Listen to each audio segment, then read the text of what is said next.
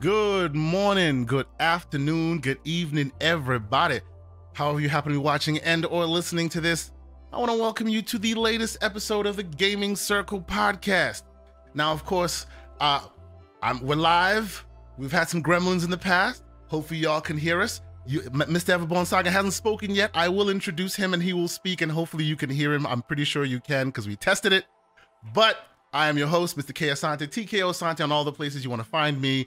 Yes, we have a guest today who has not joined us yet, but as he does, we will have him join us. Let me introduce my man, the guy who's on them Twitter streets doing his best to be the one-man narrative destroyer, Mr. Everborn Saga. What's going on this morning, sir? Oh, if you're speaking, we can't hear you. Come on, man. Please don't tell me you're speaking and we can't hear you. Everborn, I can't hear you, sir. Are you doing this to me on purpose? I'm just messing with you. I'm just messing you with you. Son of a... Oh, he's doing it to me. Oh, this man, what you doing to me this morning? That's good.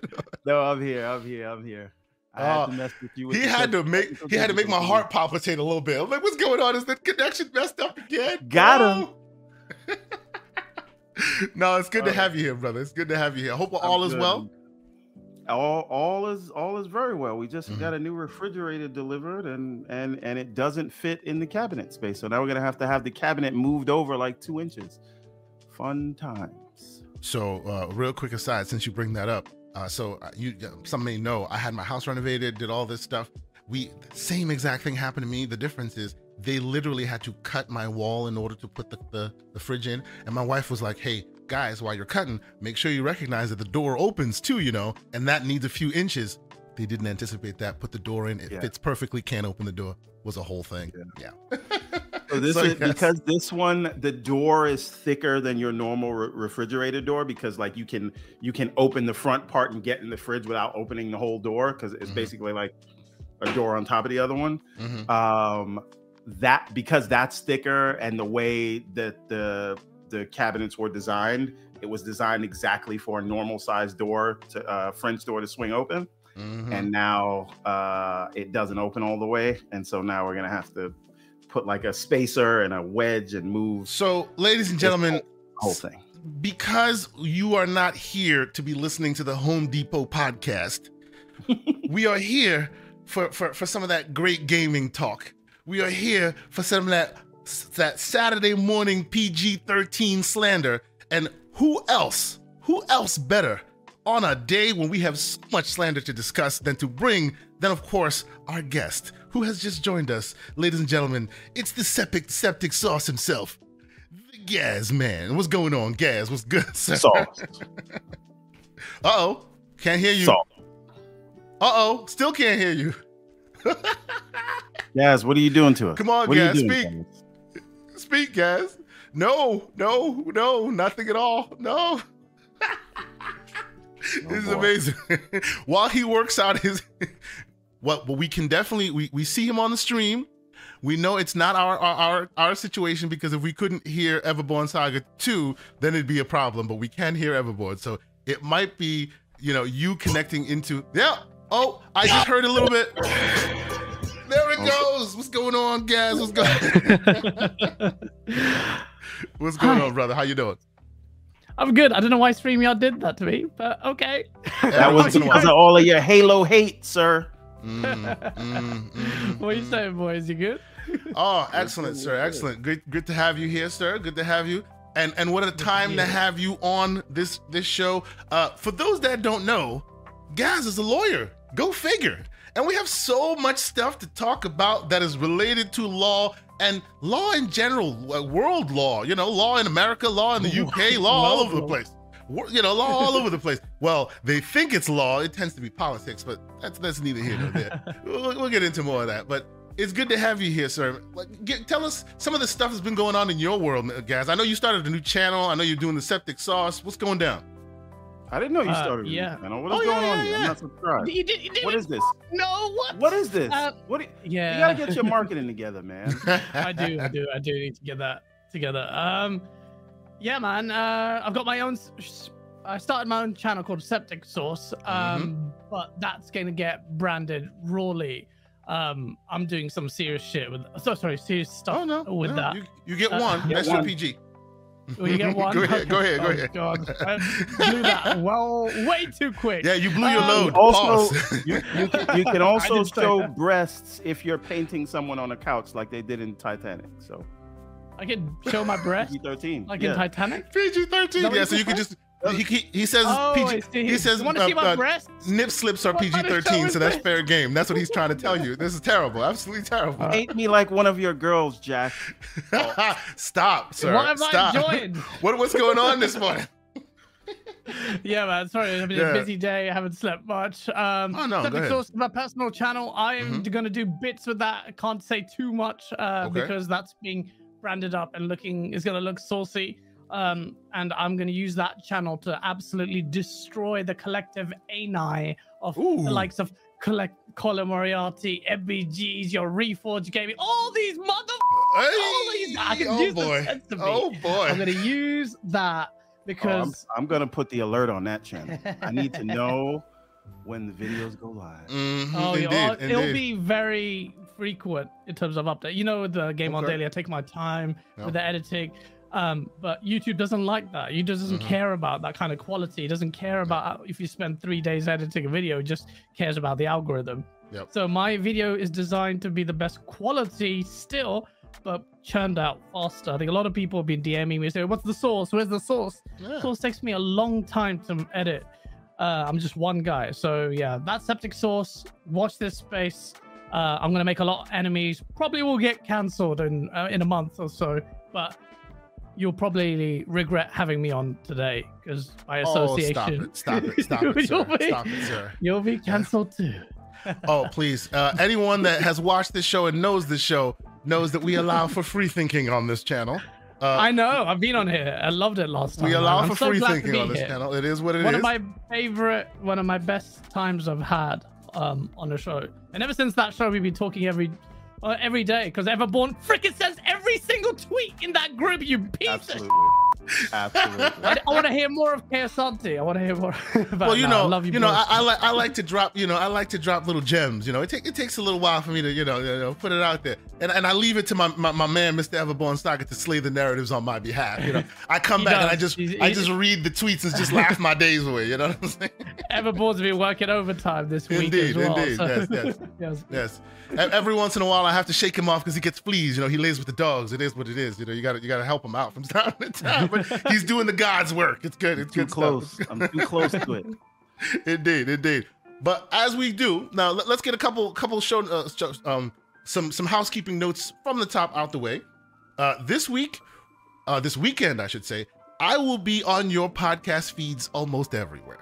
Okay, I have been. This is what happens to me, and myself and Everborn to a different extent. But this is what happens to me. They leave me alone. I'm doing my thing. I'm enjoying my show. I'm enjoying my favorite podcasters, and then out of nowhere, that bat signal comes from like 5 people, and I can't be like no. So I'm gonna be on many shows this weekend. Oh, okay. So besides the show, tonight you will catch me on The Shop Podcast with PTK Blam. So salute to him. It's gonna be a great conversation.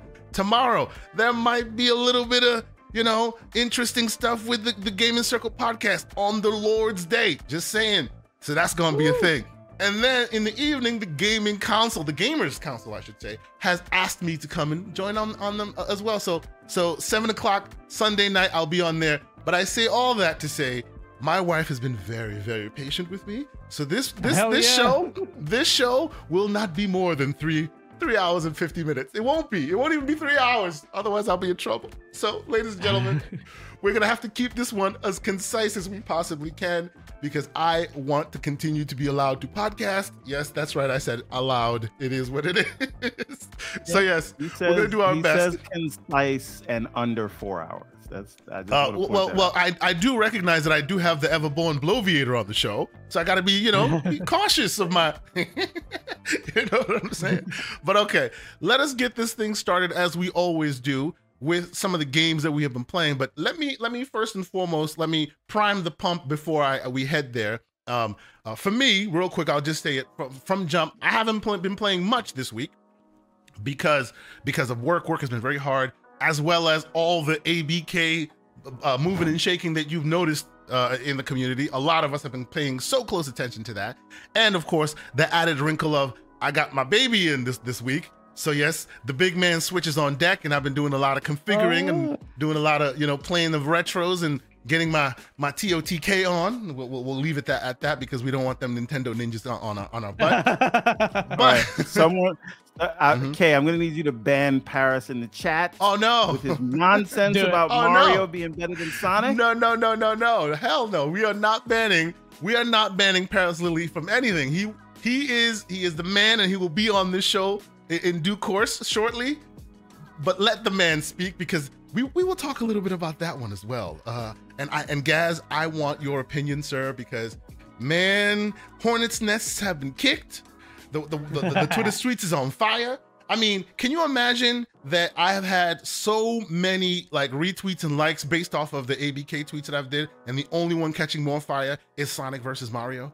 What's good? It is a conversation worth having. So we're definitely going to have that. But so let me kick off with some of the stuff we've been playing. What I'm going to show first and foremost is just like you guys. Oh, and of course we switched this thing around. Yeah, just like you guys, I have been playing with some videos, messing with things. I've been doing tutorial videos and things off of the new machine that I have here in my hand. So what you're seeing actually is footage from the device. I've been doing some tweaking. I've been doing some doing some front end work. You'll see all this great stuff, and I'll edit it, put a video out. But I figured I'd throw it in the feed, show folks a little bit of the stuff I've been doing. But while we have this conversation, let me head to you, sir. Gaz, you are our guest. I know you switched. You used to be maining some multiplayer stuff, but that's been a while. What's keeping you busy these days? Yeah, so since maining multiplayer and then jumping in the podcasting circuit, you can't do that. Otherwise, everyone's like, no, what do you know about games? All you play is Apex Legends. All you play is COD. So I had to make and you have to understand, I really loved multiplayer. So I made that conscious decision on the basis of, we do a podcast. People need to know. And people, I thought I had valid opinions on these single player games, but I was basically sabotaging myself by not doing that. So hard rule, basically hardly any multiplayer going to a single player world. And what that's led to is me playing. What was that? He said, welcome to the dark side. I don't ever do multiplayer. You don't do multiplayer? Yeah, so that's been a whole shift, but it's a shift that, I'll be honest with you, I think it actually suits me because we get older. We haven't got time. And we're content creators. We don't have time. People, you need a beginning, a middle, and an end. Damn it! Then you can move on with your life to something else. That's right. Exactly. And there's no there's no middle or end in multiplayer really, because it can go on forever. So I've been playing all sorts of this. Even this week, I jumped from Fallout 4 to what's it called? The Tears of the Kingdom, which is incredible. I've been playing I've been watching Final Fantasy 16. We'll talk about that. I think that's also on Everborn's playlist. I want to hear about that, but continue. Yes. That's a watch list, not a playlist. So I need to know, guys. Like, my plan was to wait, play this thing when it was available. Like, I have so much stuff I'm doing right now. Yeah, but people are trying to FOMO me into getting in there. Is it worth the $70? Or do you think that I should hold the line? Shout out to the ILP. I wish I could share. Look, if I share, so every time I do a video, that's my I can't really do it because it's got all my. Well, let me. Well, you can't share it. You can't share it here because we're on OBS. Yeah. Okay. Oh, you're on OBS. Okay. So normally, what I do is I make a chart when I'm doing a review. I did Final Fantasy 16. I want to do a video on as I'm playing it. I like build a list. I got two columns, rubric pros and cons. Yep. Yeah. Excellent. It's very simple. Pros and cons. Any middling comments that don't really fit into that column or category, they go at the bottom. But I've got 2 pros and I've got a list of cons. Now you might think, well, Gaz, you're an expert. How dare you? We saw you try and make fun of Final Fantasy 16. Say, is it a game or a movie? Which I think there's a deeper conversation to have here about that. But Final Fantasy 16 is such a strange game. I think there are so many weaknesses with this game. Yeah, I can't put it down. And because, despite the fact, and I think a lot of people don't understand the nature of my content sometimes, or the commentary. When I say game or movie, it's almost satirical, but there's always kind of leading to something. There's a deeper conversation to have here. And Final Fantasy 16 is that game where I am still playing it. I'm in level 24, got my 3rd Alcon powers, and I'm hooked to the story. But the game, the actual gameplay, is the poorest, by far the poorest part of this game. Wow. Well, okay, hold on. What is your relationship to Final Fantasy? Are you an OG, you know, RTS, strategy game? Do you remember it the OG way, and that's why you're feeling that way, or is it just this just did not connect with you? In period. So I've OG loved Final Fantasy, but I've never managed to complete one. So Final Fantasy 8. I was doing it on live on stream. I'm on disc 3, and that anyone who plays Final Fantasy 8 knows disc 3. Shout out to Team Squall. Team Squall. Squall was my favorite protagonist in that. Yeah, I really liked him. I like moody, whatever attitude. He was really nice. Renault was hot. But I like that. Final Fantasy 9 went a little bit. Well, it went cartoony. I played it, didn't really like it.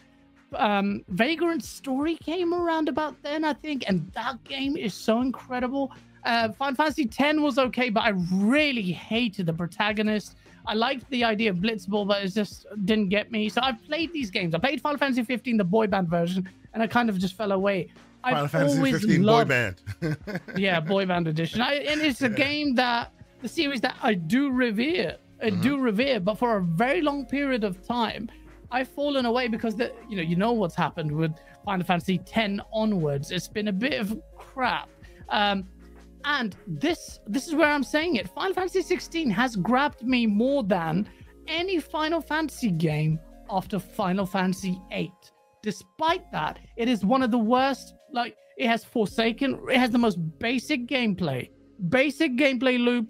It has almost no RPG roots, man. Like, Forza Horizon probably has more RPG mechanics than this game. But And by the way, put a pin in that RPG question, because that is a topic that I want to bring up. Myself and Everboy, we've been having that. That is a very interesting point you bring up about the RPG elements. Put a pin in that one. Continue, sir. Yeah, but yeah, absolutely. There's something to be said there. But as I'm playing this game, I'm thinking, and I'm honestly thinking, this is a formula they should carry forward, but improve. Like, for me to say that may sound stupid. But if you are one of these old guys who liked Advent Children, who liked Final Fantasy Spirit, what was it? Spirits Within? Spirits Within, yeah. The Spirits Within. Yeah. I loved both. Yeah. I watched Spirits that Within Matrix, on my that VCD Matrix variant. On my PlayStation. Did y'all see that Matrix variant where they show you how they got to the Matrix 2 inside the engine of what do you call it, the Square engine? At the time, that thing was next level. I watched that thing. I think I had it on tape.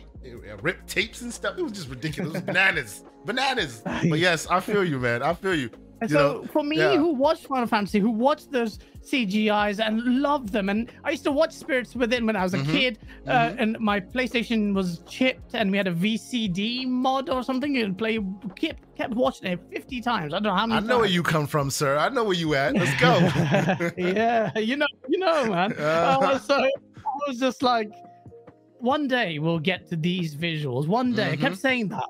To play Final Fantasy, I say play, but to have that visual fidelity, whether or not the gameplay mechanics are lackluster, is still a special moment for me. I am still held by this game. I don't know why there are no black people in it or brown people. I'll be honest with you, that makes no sense to me, because I'm in a level where I'm basically in the Middle East. I'm like, bruh, there's a mosque in the distance. What are you doing?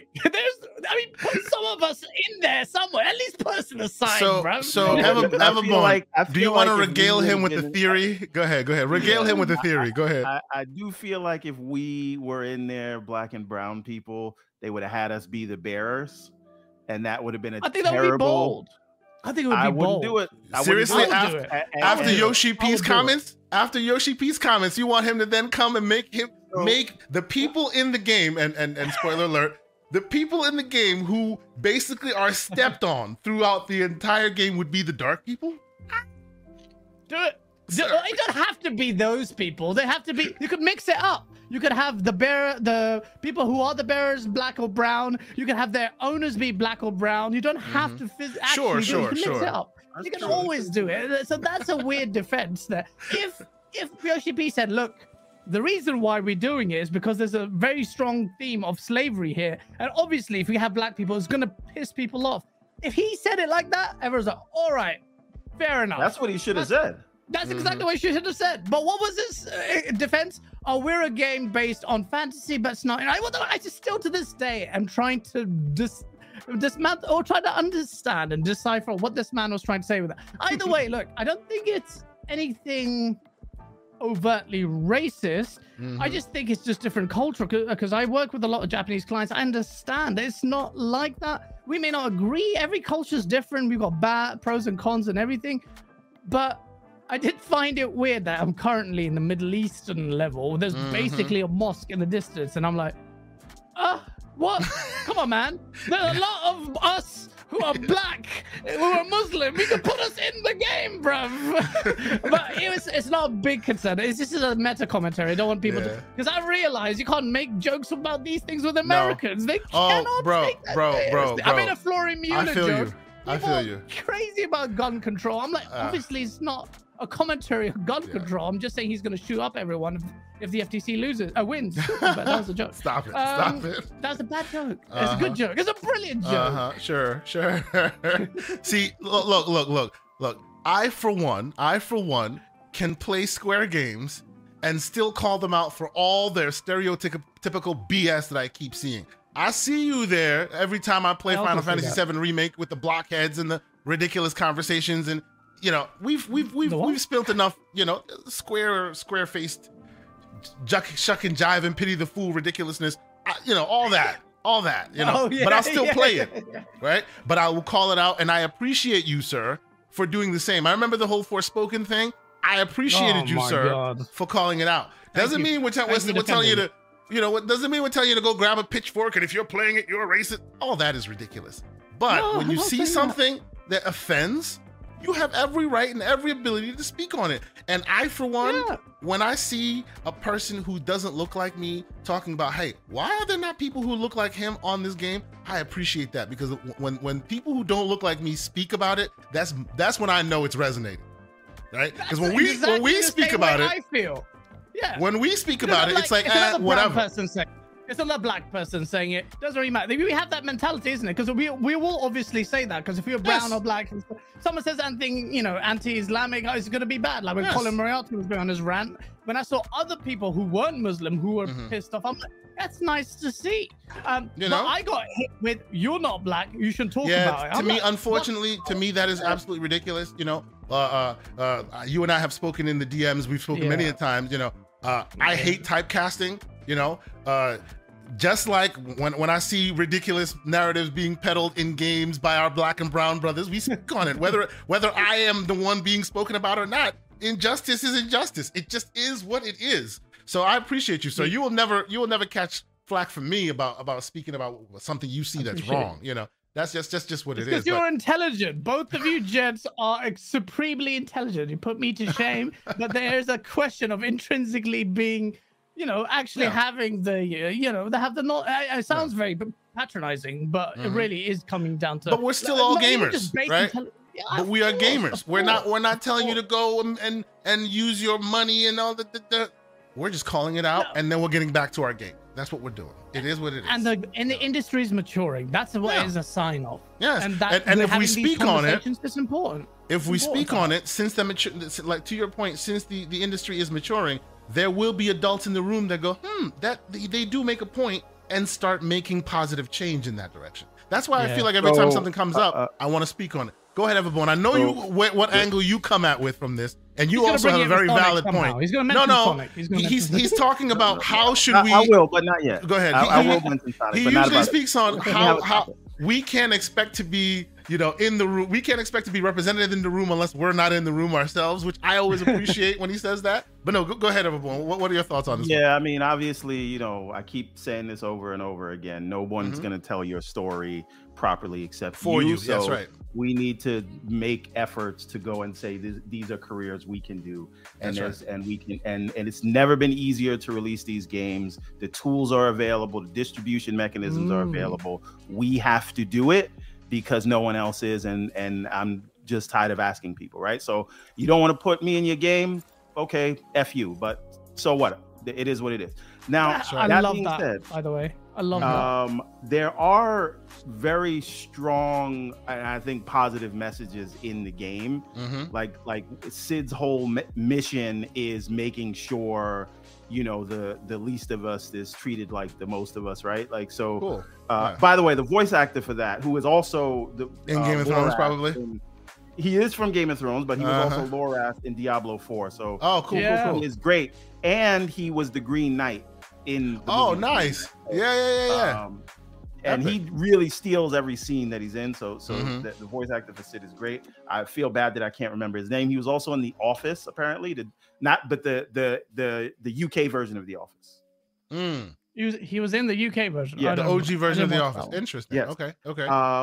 So now you said a lot of things that kind of hit home for me, Gaz, which is I play the game, I can't put it down, and the way the story is designed, you really just want to go and do the next thing. Yeah. And it almost hides the fact of how linear it is. Right? Yeah. Because and we can talk about the icon battles where you're literally not controlling those. Yeah. I keep hearing people say, like, oh my God, that boss battle was amazing. That icon battle was fun. You're not playing it. Yeah, thank you. You are literally, this is coming from a person who really actually likes the game. Now, as a Final Fantasy game, I don't like it at all. But as just a game, and I feel like there's a lot of Sony DNA in this, right? But as a game itself, I'm really enjoying it. I'm really invested in the story. I think they have interesting characters. I think the world building is great. It just does not feel like so. Everborn, one thing I will ask you to do, Everborn, is save your RPG specific commentary to the end, because that'll help us transition to news. Go ahead. This is specific to Final Fantasy. Yes, I know. No, I know, and right? I don't want to talk about that. Continue. Yes. Okay. And so the other piece of it is those. So I'll just come back to what I was saying. Those icon battles are literally on rails. You're watching a cutscene play out, and they tell you to press a button, but it really doesn't even make a difference if you press the button or not. Right? Oh wow! Like that Gaz, you've played 2 icon battles. You know what I'm saying, right? Yeah. So there's that part of it. I have never played an RPG that was this linear. Even the things that seem like side quests are really not. And if maybe I'm too early in the game and it hasn't opened up yet, but I got my second icon, so I have Garuda. Okay. So that's where that. I'm back in Rosaria now, and so again, I enjoy the game. The production value is great. I also don't feel like there's anything in here that tells me this couldn't be also on the PS4. Is that just me? Is there anything here that feels next gen about it? Look great, but more than just PS4. Forget technical side. There's a lot of it where I'm thinking this could run pretty well. Not in terms of technically, in terms of the game design on a phone, as in because that's how little your interactions are. Even the combat, yeah, some of the Devil May Cry stuff. So the complexity of combat is really shallow. It's so shallow. The combat was more. In the space of 30 seconds. The combat was more complex in Hi-Fi Rush. See, let's ask a side question about this. A side question, and I find this really super interesting because, you know, I for one, even after all the slander I give Square, and I will give them the slander because I think they deserve it, but I for one, by and large, enjoyed Final Fantasy VII Remake's combat. Right, I feel like it was a threading of the needle that gave the old school what they wanted and the new school what they wanted. I feel like why didn't they continue that? Why did they throw away all the old school, like the reverence for that stop motion, and go full bore into Devil May Cry land? Do you think that hurt it a bit? I think the execution didn't necessarily need to be this basic. I was actually very excited. I think the idea is very good. But if you look at the base combos in the game, you press square, and that's it. There's not even any so far, and I'm quite far into it. Well, I say far into it, like whatever. Level 24, third Alchemy power. It's like you press square, like in Devil May Cry, pause, and then you hit other button combinations, and you'll have a combo mix. You don't even have that here. You just press right trigger, R2, and then you get the Alchemy powers you use. It's very basic. You'll end up cycling through them very quickly in an encounter, and I don't know why they did that. But so is this Rise Son of Rome level of shallow combat? Great game with shallow combat? Is that what we're talking about here? I didn't think it was. I mean, I played it early on when the game console was coming out. Rise to me was very shallow. Yeah. It's a very good question because it has massive Rise vibes because there'll be, and I will say, and I don't know if Rise did this, but there are whole sections in this game. Multiple, and I've recorded it multiple times, so people come at me where I can have a serious conversation about well, I'll make it funny, but the serious conversation about how silly it is, these redundant game designs. You'll have a cutscene and then walk forward 3 feet, press X, and then another cutscene. Yeah, I've heard that many times. I've heard that from multiple people. Map, like weird placements of cutscenes too that really don't matter. Yeah, they really don't do anything. Down to the quest level. Like I recorded a quest, and I knew it was gonna be like this before I even hit record because I'm doing the Elgato. I'm not using the PlayStation DVR. I'm gonna have to press consciously record because hard drive space. Sure. And I said, let me hit record. Let me just start this quest. These two people are hungry. No, this is a mainline quest actually. Oh, you need to talk to some people. Okay, boom. The person's right behind you. Forward X to 3 people. That's it. Go in. And that was the talking bit. Then have a one minor combat battle far away with a bunch of wolves, and you're like, this is bad. So with all that terrible. With all that there, right? And still good. And it's it's getting monster reviews. It's getting monster. It's crushing. It's talking about game of the year caliber stuff. Everborn. How good is that story? It really is. Like I feel like I'm watching something like a Game of Thrones. But when I say Game of Thrones, not like they're ripping the Game of Thrones story. I just feel like the quality level world building is that much where I'm on the edge of my seat and I'm waiting to do the next thing. And so I am playing it more for the story than anything else. And I do again, for me, if you would have called this Final Fantasy Fighter or whatever, Fighters, Final Fantasy Dragon's Lair. How about that? There you go. if you take my meaning, I know what you mean. Called it that, it would have been fine, and I have no complaints. I don't have complaints with it as just highly produced, you know what I mean? Mass market casual, action game. But I have not, and maybe now, like after Sid leaves you and you go on your own with your old person who I thought was your sister, but apparently she's not. Very weird. The ice power one.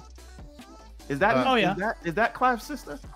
That's not his sister. Stop talking like you're assuming that everybody's played this game, man. That's not sister. All right, good. I'm glad because it was very awkward. But once you go out, Jill is her name. Once you go out with her, it does feel a little bit more like an RPG. But again, everything is super optional. You keep dancing around that RPG talk. So let me pause you for a moment. Let me acknowledge some people, and then we'll get into that RPG part of it proper, because I really think that's an interesting conversation. But let me pause real quick and say salute to all the amazing people in here already. We have 147 people watching right now. Smash the like button. Please hit that like button, subscribe. For a small channel like ours, this is amazing. We appreciate y'all for being here. By the way, episode 97 means episode 100 is 3 episodes away. It's going to be a big deal. It's going to be a milestone for us. We're thinking about what we're doing. You know, if you guys have any ideas, holla at us. Put it in the comments. What you want to see? We'll probably just have a bunch of folks jump on and get ridiculous for one Saturday morning. We'll see what we do there. But wait a minute. Okay. I see 158 people watching and only 56 likes. There are 103 people that are watching right now that have not hit the like button. What is happening? And by the way, that quick math right there shows that I'm better than the Harvard professor. Oh, Lord. So here you go. Come back to that later. You were priming that joke. You had a calculator up. Hold on. I'm not done yet, because I have to acknowledge Mrs. Joanna Dark in here. Good morning to you, sir. With the $5 super chat saying, "Morning, gentlemen. I can't wait for October 20th, as it will be the release of what remains of Everborn's knees. Chunky Sonic is better than Chunky Mario is better than any Sonic." Thank you, sir. Fat Elephant Mario is not better than Chunky Sonic. But people are ready to have that debate. Also, we have Web Dave in here from the Gamers Council, where I will be on Sunday at 7 p.m. Eastern Standard Time. Cheap plug. He's here with a $2 super chat. Thank you, sir. He says, "Guys, bring on the sauce. Kay Asante and Everborn Saga rock." Thank you so much, sir. I appreciate you being here. Always good to have you. That man, like, he is the king of interviews. If you haven't checked out his channel, you definitely need to. He has interviewed some of the greatest, like, gaming community members that you can think of. Such interesting Reforged stories. Gaming. and Reforged Gaming. Yes. And we have, not to be outdone, Enigmatic Dreams in here with a $2 super chat. He says, "Just want to show some support to my favorite podcast." Bro, you saying that to me is crazy. The fact that somebody considers this their favorite podcast, that to me is still wild. To me, that is still wild, and I appreciate it. You're famous. And of course, please, infamous. Of course, we have the boss dog, Lucius Augustus, in here, and he has $5, and he says, "I have a question, gentlemen. If Final Fantasy 16 came out as an Xbox exclusive, would people see? Would we see people giving these scores and looking past all the bad quest design?" Now, Lucius Augustus, I appreciate you bringing up such a very, very interesting topic, because I'm telling you that will move us along to some of the news stories, but you'll see how I'm threading this needle, because the story that I'm bringing about here was brought about because Mr. Everborn Saga has been in them Twitter streets doing battle. I don't know if it's the righteous battle, but he's just been doing battle on all of this, talking about, hold on, of course. And what do? I just moved us to there we go. Much better. I apologize, ladies and gentlemen. He's been on them Twitter streets doing battle, talking about how what an RPG is. How is an RPG? What is the essence of RPG? Now, that conversation came about within the bounds of Tears of the Kingdom, which people have smoked for, right? But Final Fantasy 16 has not been far behind in the back and forth about its RPG-ness or lack thereof. So let's strike that match, Everborn. What do you think of this topic? I know you've been doing battle on them streets. I found this specific headline super interesting. God of War is more of an RPG than Final Fantasy 16. All right. That sounds like fighting words. What do you think? So this comes back to. It's funny that this article comes out, because what was I saying when I first we were having exactly this conversation, bro. No, like, so before this article came out, I was saying to people, it feels more like God of War than Final Fantasy, right? Okay. Yes, you are upgrading some weapons, and yes, you are leveling up to get a little bit more powerful, but you are literally just going from one zone to the other zone, very linear to follow the story. Sure. But why this became super interesting is because Stage Blow on Twitter, he said something. There was this poll that says who's going to be RPG of the year, and I said Tears of the Kingdom, and he said, "Not an RPG, son.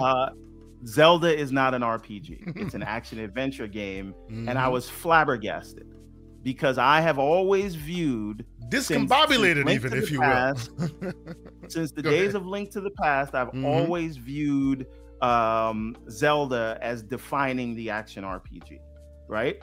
And So a lot of people that I know play a lot of RPGs. I tagged them, and I was surprised to see these all happen to be PlayStation guys. I don't want to say correlation is causation, but they say that Zelda is not an RPG; it's an action adventure game. Now, let me add a little wrinkle to that. Let me add a quick wrinkle to that. Just a quick thing. My question, and again, this is not to bundle, or this is not to push people in one corner or whatever. Since the folks you discussed, since the people you've been speaking to, and I asked you this question when we brought this up, and I'll ask you here as well, and hopefully Gaz might have an interesting side to this. Since they are mainly PlayStation gamers, and there is a distinct difference between an RPG and a JRPG. There are distinct differences. And since a WRPG and a WRPG, exactly. Baldur's Gate is a CRPG. That's right. Skyrim is a WRPG. Wait, what's a CRPG? Classic RPG. Classic, yeah. Oh. OG, yeah. You know, right? So with that all in mind, right? What do we think here, right? What do you think of the thoughts that the reason why the folks that you're calling on, Everborn, are saying, oh, this can't be an RPG? The fact that maybe they tend to be PlayStation gamers, and most of PlayStation's RPGs tend to be more JRPGs. Is it that uniform has been so ingrained over time that if you don't fit some of those narratives, if you don't meet some of those minimum requirements, then you can't be considered an RPG in their eyes? What do you think? Wait a minute. So firstly, A Rodimus in the chat says, salute to A Rodimus. Yes. RPG, in an RPG you create your own character. False, because that means you're saying most Final Fantasy games are not RPGs. Forget about this new action game. Are we saying that Cloud, since that's the main character you follow in Final Fantasy VII, is not an is not? You see, this is why I think this is such an interesting conversation, because to me, like, people need to shed the sacred cows of the past. Oh, it has to have hit boxes, hit points. Oh, it has to be this. Oh, they're like, stories and game systems and ideas evolve, but as long as you have that main idea, you can have Master Chief run and it still be a Halo game, is what I'm saying. Just because he's running does it not mean that now it's not a Halo game. Just because it's got action elements doesn't mean it doesn't have to be an RPG. I don't know. What do you think, guys? What are your thoughts on this whole this back and forth? Adding Tears of the Kingdom into it, Final Fantasy 16. What do you think? It's a very interesting discussion because of the manner in which the distinction between what we used to class as RPGs and what a lot of mainline games, and then you add in the whole element of open worldness, that kind of conflated and mixed and confused things. There was this conversation, I think, it's Alex got absolutely ridiculed for saying something like, I think Horizon is an RPG, or it isn't an RPG. Horizon Forbidden. I think Horizon Forbidden, the Horizon, like, and then again, my bias will show. I love the Horizon series. I know that I'm a minority in that. I think that series is great, and I do think it's an RPG. It meets the stereotypical definition of RPG. You got your XP, you got your hit points, you got your, all that stuff is very RPG-like, even though the moment-to-moment gameplay can be very action-heavy. So to me, that's an RPG. So a lot of people the associations with it. Someone in chat says when you create your character, but you don't create your character. But there are many games where you don't create your character, and it's still considered a hardcore RPG. Absolutely. So that was wrong. Then you've got someone saying you have good and evil, and that's not true, because not many RPGs give you that choice of being good and evil. Is Mass Effect an RPG? Yeah, exactly. That's a very good question. Well, right? Well, the answer, don't let Slow-Mo hear you say that, but the answer is yes. And that meets A Rodimus's test, where you can create your own character. You can, yes. Even though we all know some folks out there are loving like FemShep, others love OG Shep, but you could make your own. True. By the way, I did not do that, and I normally make a character that looks like me, but I just kept it. Yeah. Me too. That was his story. I kept his default. Yes, absolutely. So it's really RPGs kind of alluding to the more freeform kind of gameplay, where there are certain tentpole like things you need. You need to be able to develop your character. So you have your stats and stuff. Like other games that are quite linear, but there's a sense of progression in these games. Like you become progressively stronger. So there's one, but that doesn't necessarily make you an RPG. But then you have that element of it. It's quite good. Now, a lot of people associate open-ended gameplay with an RPG. But then what's quite interesting is Final Fantasy, which one was it? Not 15, 14? The one that became really linear, only opened up at the end of the game. I think it was 13.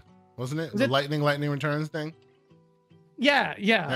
So that was like, well, would that stop it from being an RPG? It doesn't matter. Then there's like this inventory, like your inventory management. Does that make it an RPG? That you associate that with that game? So you have that, and then it's that the character attributes progressively getting stronger, open-ended thing, taking quests, side missions, all of that put together, and people then put that in a pot and say that constitutes an RPG. Yeah, but the devs are evolving that idea. While you have that base idea in your skull from when you played it when you were 10, it was true then, but it has been evolving more and more and more, like so much so that there are action games with RPG elements, and then there are RPG games with action elements. The question is, where does the coin fall? You know, and depending on who you ask, sometimes it changes. You know, it's and that will always be a thing because we have a traditional kind of this RPG area has very basic groundings where we saw a lot of these things. RPGs were like Final Fantasy, there were like, you know, Vagrant Story, there were like these games. All that is evolving. You've got God of War now having these elements, so you're going to have that question. But back to the topic of what you've got on screen here. Yes, please. God of War is more of an RPG than Final Fantasy 16. Do you agree to that? I absolutely do, because there's so far there's hardly any real RPG depth in this game. Like, look at the quality. When you go in terms of gear, you get try not to be spoilers here, but you can buy it from the shop. It's very basic inventory management, basic, very, very basic. And I'm not even talking about RPG levels. I'm talking about a normal game. Like in terms of your gear, you can buy and manage very basic raw materials. You see that in Fallout. Like you have a crap ton of inventory management. You don't even need to do that. There's hardly anything in there. So how the do game, you feel about like, the little sparkly things? That's just how you pick up everything. Stuff. Huh? Sparkly things? Yeah, so like the little blue lights, that's where you pick things up on your quest and things.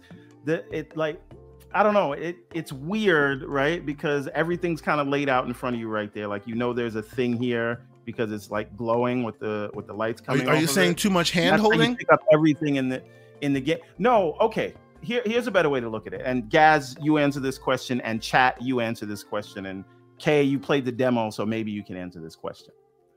What does Final Fantasy 16 do that God of War doesn't?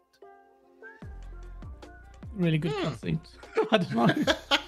That's a good question. God of War cutscenes are great. Don't give them that. Is that the delineation? The cutscenes? No, honestly, it's a very good question. It's a good question. It is. What does it do? Kat, what do you think? Yeah, please let us know. Final Fantasy 16 do that God of War doesn't? Yes. Think about that and give us some answers, and I'll read some of them out, and I'll call some of them out. While we're doing that, real quick, let me get Randy G's super chat, $5 super chat. Thank you so much, Randy. He says, Gaz, don't hold back on the ponies. Their meltdown will be very entertaining. I will say that Randy, said it sets PlayStation on fire. That's what it does. That's what it does. I will never hold back. It does. Sycamore. That must have been J-Rock. That must have been J. Well, we've seen them news stories. Sycamore 7 in here with $10 super chat. Thank you, Sycamore. He's here. He says, yes, we would Final Fantasy 16 criticize it. You have to benchmark the game against what has been released this year. It does not even come close to Jedi Survivor. It's a step backwards. Wow. Yeah, that's some strong words. See, and I know Sycamore is out there playing these games, and he would not sit there just to cap and be slanderous. Why is it getting such glowing reviews? If that's because the story is so interesting and the production value is high. Slow-mo says the difference is 5 can jump.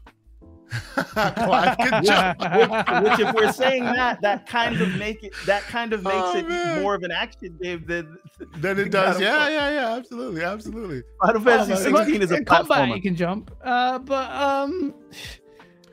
Oh, and one more super chat before we can. Well, two more before we continue. That's great. Before we continue, and let's see here. Let's see.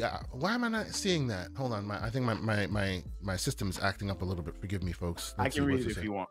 Yeah, please do. It's pixelating on me. I can't Iliad Sholmovich. All right. He changed his name.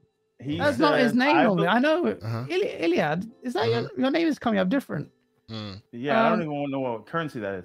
I believe an RPG has a level of dynamism and flexibility on how your character interacts in combat or with characters based on attributes and skills that allow substantial difference in gameplay experience. Fair point.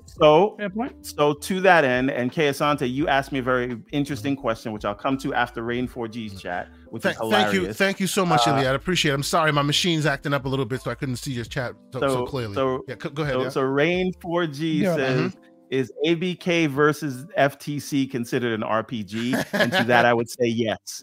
Absolutely, it is. Absolutely. We. I mean, we're the ones gaining experience points while watching it. So clearly. But no, go ahead, Evermon. Go ahead to reply to the chat. Yes.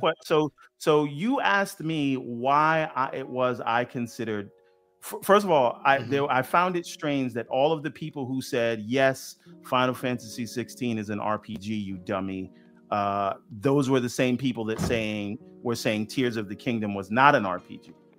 And to that, I said, for me, when I look at an RPG, it doesn't have to be open world, but you need to be able to go anywhere you want, and it shouldn't be as linear. There should be side quests. You should start from humble beginnings and working your way up to defeat this world-changing boss. Obviously, there's a world-changing event. The world should change while you are in it as a result of your quest, and then by the end, you become strong enough to take on the big bad, and that is entirely separate from Elden crafting. Ring. And hang on, that is entirely separate from the aspect of, like I said, side quests, crafting, weapons, armor, all those things to build up your attributes. And I believe Zelda has always had all of that.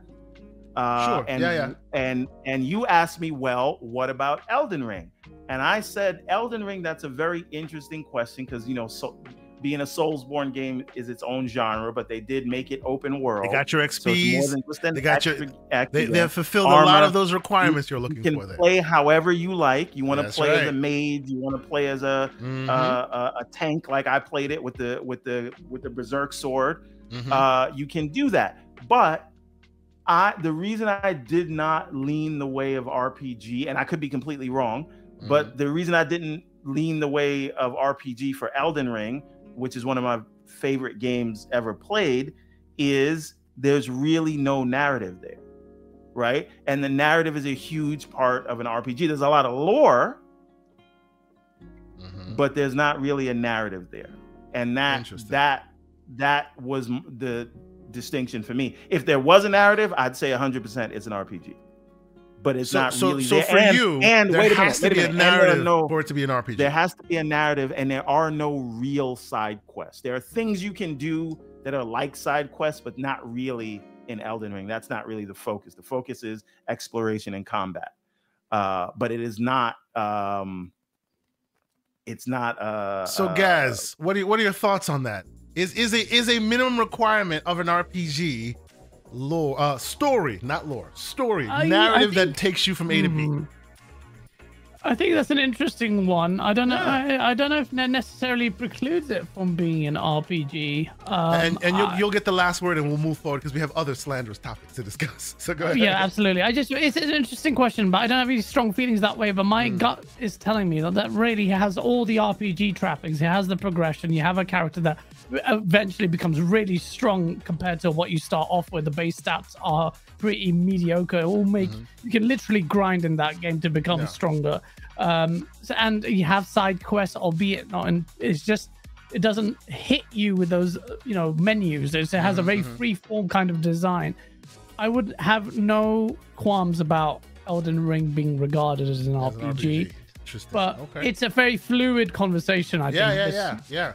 And these are the conversations I think are beneficial for us to have, because as this stuff changes, I feel like we like the game catches you in this magic of your youth, and you remember it when you first like grabbed the shield and sword in Zelda, and that like crystallizes in your mind, and then from then on that becomes the barometer that you judge others against. And as they're evolving the formula, you start going #NotMyZelda. You know what I'm saying? Yeah, exactly. Yeah, exactly. So it's super interesting to talk about. But okay, so and by the way, if you listen to Attic, by the way, Lord Attic, what do you have to say? He feels like, and he's spoken about this a lot. Even he doesn't think the newer Zeldas, like the Tears of the Kingdom, Breath of the Wild, they're a lot. And shout out to it's Timmy. V2, but he feels like the new Zeldas, while they're great games, they're not true to the core of Zelda for him. Of what Zelda used to be. And he can explain that better than I can, but he's spoken about it many times. So maybe there is some validity to, I don't see it, but maybe there is some validity to Tears of the Kingdom and Breath of the Wild not being an RPG. I just don't, I don't agree. Understood.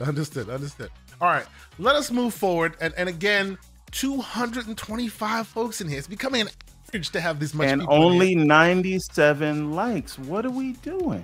Please, you know what? It's because we didn't start talking about the FTC thing yet. We'll get there. We'll get there. But I have picked, like, I've cherry picked some really interestingly, like, thought-provoking conversation that's also nice and slanderous for us, because we have the Slander King himself, and we have Gaz, the Sauce Master. We here. You know what I'm saying? So let me ask you to quickly hit that like button if you haven't done so, all 225 of you that are in here.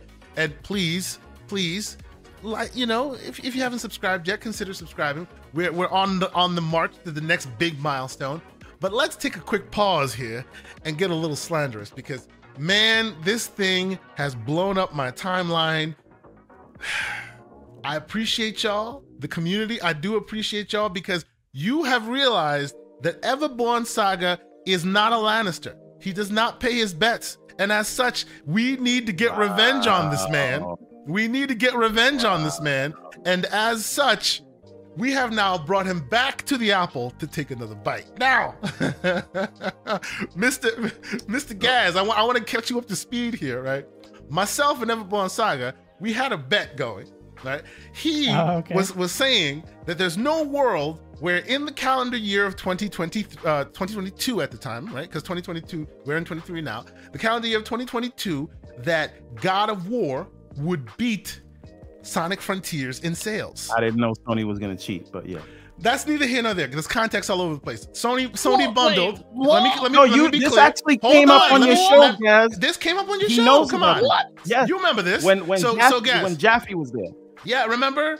We this has been a thing we've been talking about for a while now. So basically, Everborn was saying that Sonic Frontiers would beat God of War Ragnarok in the calendar year of 2023, and I think he was smoking something bubonic. We did the whole thing. He lost. He ain't giving up them damn knees. We're moving forward. But here's where I am bringing this conversation to light, because once again, we now have another bite at that apple. And shout out to my boss, shout out to the man, shout out to my other co-host, Mr. John Wolf, for reeling him back in, because for some odd reason, I only seem to podcast with the staunchest of Sega Sonic fans. And of course, not to be outdone, Mr. John Wolf is exactly that. You might as well call him John Wolf Saga, because he is just as bad as Everborn when it comes to his love for Sega and Sonic, right? The bet is this. myself and John Wolf have a bet going, and the bet is this. I bet he is saying that within the first week we won't be able to find numbers within the first week. Let's just be honest. We need the numbers after the first month. I suspect. My bet is this: you will see numbers trouncing Sonic. What is it? All Stars. Sonic Superstars. Sonic Superstars. Forgive me. Sonic Superstars. You will see. It will and what will trounce it? Super Mario Brothers Wonder will trounce it. Will come out within 3 days of each other. They come out within 3 days of each other. Sonic is on everything, as Sonic tends to be, right? Oh, and by the way, it's not just Sonic and Mario that are back and forth. This is Sonic, Mario, and Spider-Man. These are the 3 bosses that are vying for your attention at the same time. And I say, of all 3, Mario will murder them all. While I will also say, I suspect this will be the best Sonic game in years. This is the Sonic game that everybody has been looking for. It's $60 for this 2D platformer, right? It's on every platform, right? So the wind is at its back. He has the capability to do it, but I still think that Mario will reign. What do they call it? LSD Mario? Chunky Mario? Elephant Mario will reign supreme. When this bet started, Mr. Everborn Saga, he seemed as if he had learned his lesson from the last time, but since then, he is now on that train of he's holding the line for Sega, he says. So he is now also on this bet, so I will get a chance to recoup the knees that I am owed. Mr. Everborn Saga, do you rebut any of this that I've put forth here? Have I put this in any terms? I don't butt anything, sir. I said rebut. Calm down. All right. So anyway, the thing is this, right? We are only having this conversation, right? Because these folks were too scared to put Peter Parker up against Mario, but that's fine, right? Did you just hear me say? I just said it will murk them all. It will murk Mario. Will murk. Are you saying that? Sonic. Is that what you're saying? I am also saying Mario will murk. Okay, I need a side. Spider-Man. I need a side bet for. Spider-Man. My digital receipts are here. I am saying it will beat them all. Do you think Mario? I think Mario will beat Spider-Man. Yes. Okay. I think Mario will beat Spider-Man. Yes, I do. Continue. Now, the thing is, I believe, and that's where my knees will get lost. But he will lose his knees comparing it to Mario. To Sonic. 2D Sonic. Yeah, that's what I'm saying. In the month of October, I believe it will beat the 2D Mario. So now, you're only talking in October. Okay. Well, because that's when they come out. We're talking about the month that they come out. Yeah, the month they come out. Yeah, right? Yeah. So when those October numbers come in, we are going to see Sonic on the charts above Sonic Superstars, above Mario. Right? Okay. However that happens, when the numbers come out, Sonic will be above. Now, I want to be very clear here, right? Because you guys think because Mario decided to do drugs and let himself go and become fat as an elephant, literally, that he's going to beat Sonic, where people have been asking for an updated graphics 2D Sonic since like 2005, right? You guys really believe that this thing is going to be so close because you had a little movie come out? Listen to this man. I'm telling you right now. Movie come out. Listen to this man. Sonic is going to leave Mario in the dust like Peach left Mario on the moon at the end of Mario Odyssey. Okay. He's out there. He's out there. Go ahead. I am standing on this square. And I am saying Sonic will beat Mario. That's the bet for the knees. And I want a separate bet for knees that Mario will beat Spider-Man. Okay. Are you accepting that bet, sir? I accept Mario it, sir. Will beat Spider-Man. I accept the bet that Mario will beat Spider-Man. Yes. I say Mario will beat Spider-Man. I say Mario will beat Sonic. Wait. Slow down, because I think we might agree on this. I need someone who does not believe. Yes, I say he will murk them all. I say he will murk both Spider-Man and he will murk that because I believe Mario will. Okay, so you won't go down I believe that Sonic path, will beat. But you still do hold out your 10-year-old hope that the rat might finally pull this one out. At least his girlfriend Amy loves him and is not cheating on him with Eggman. Like, I'll be very surprised if Mario beats Spider-Man. Okay. I'll be very surprised. Okay. So that's where I might lose my knees, but I'll see where I'm more like, and if I lose, I'm a Lannister, baby. I pay my bets. It is what it is. The knees are the knees. I mean, but I'm still telling haven't you, got my knees for the Rogue Ally yet, knees but is that's the fine. idea, but you guys don't even get on the knees. It is a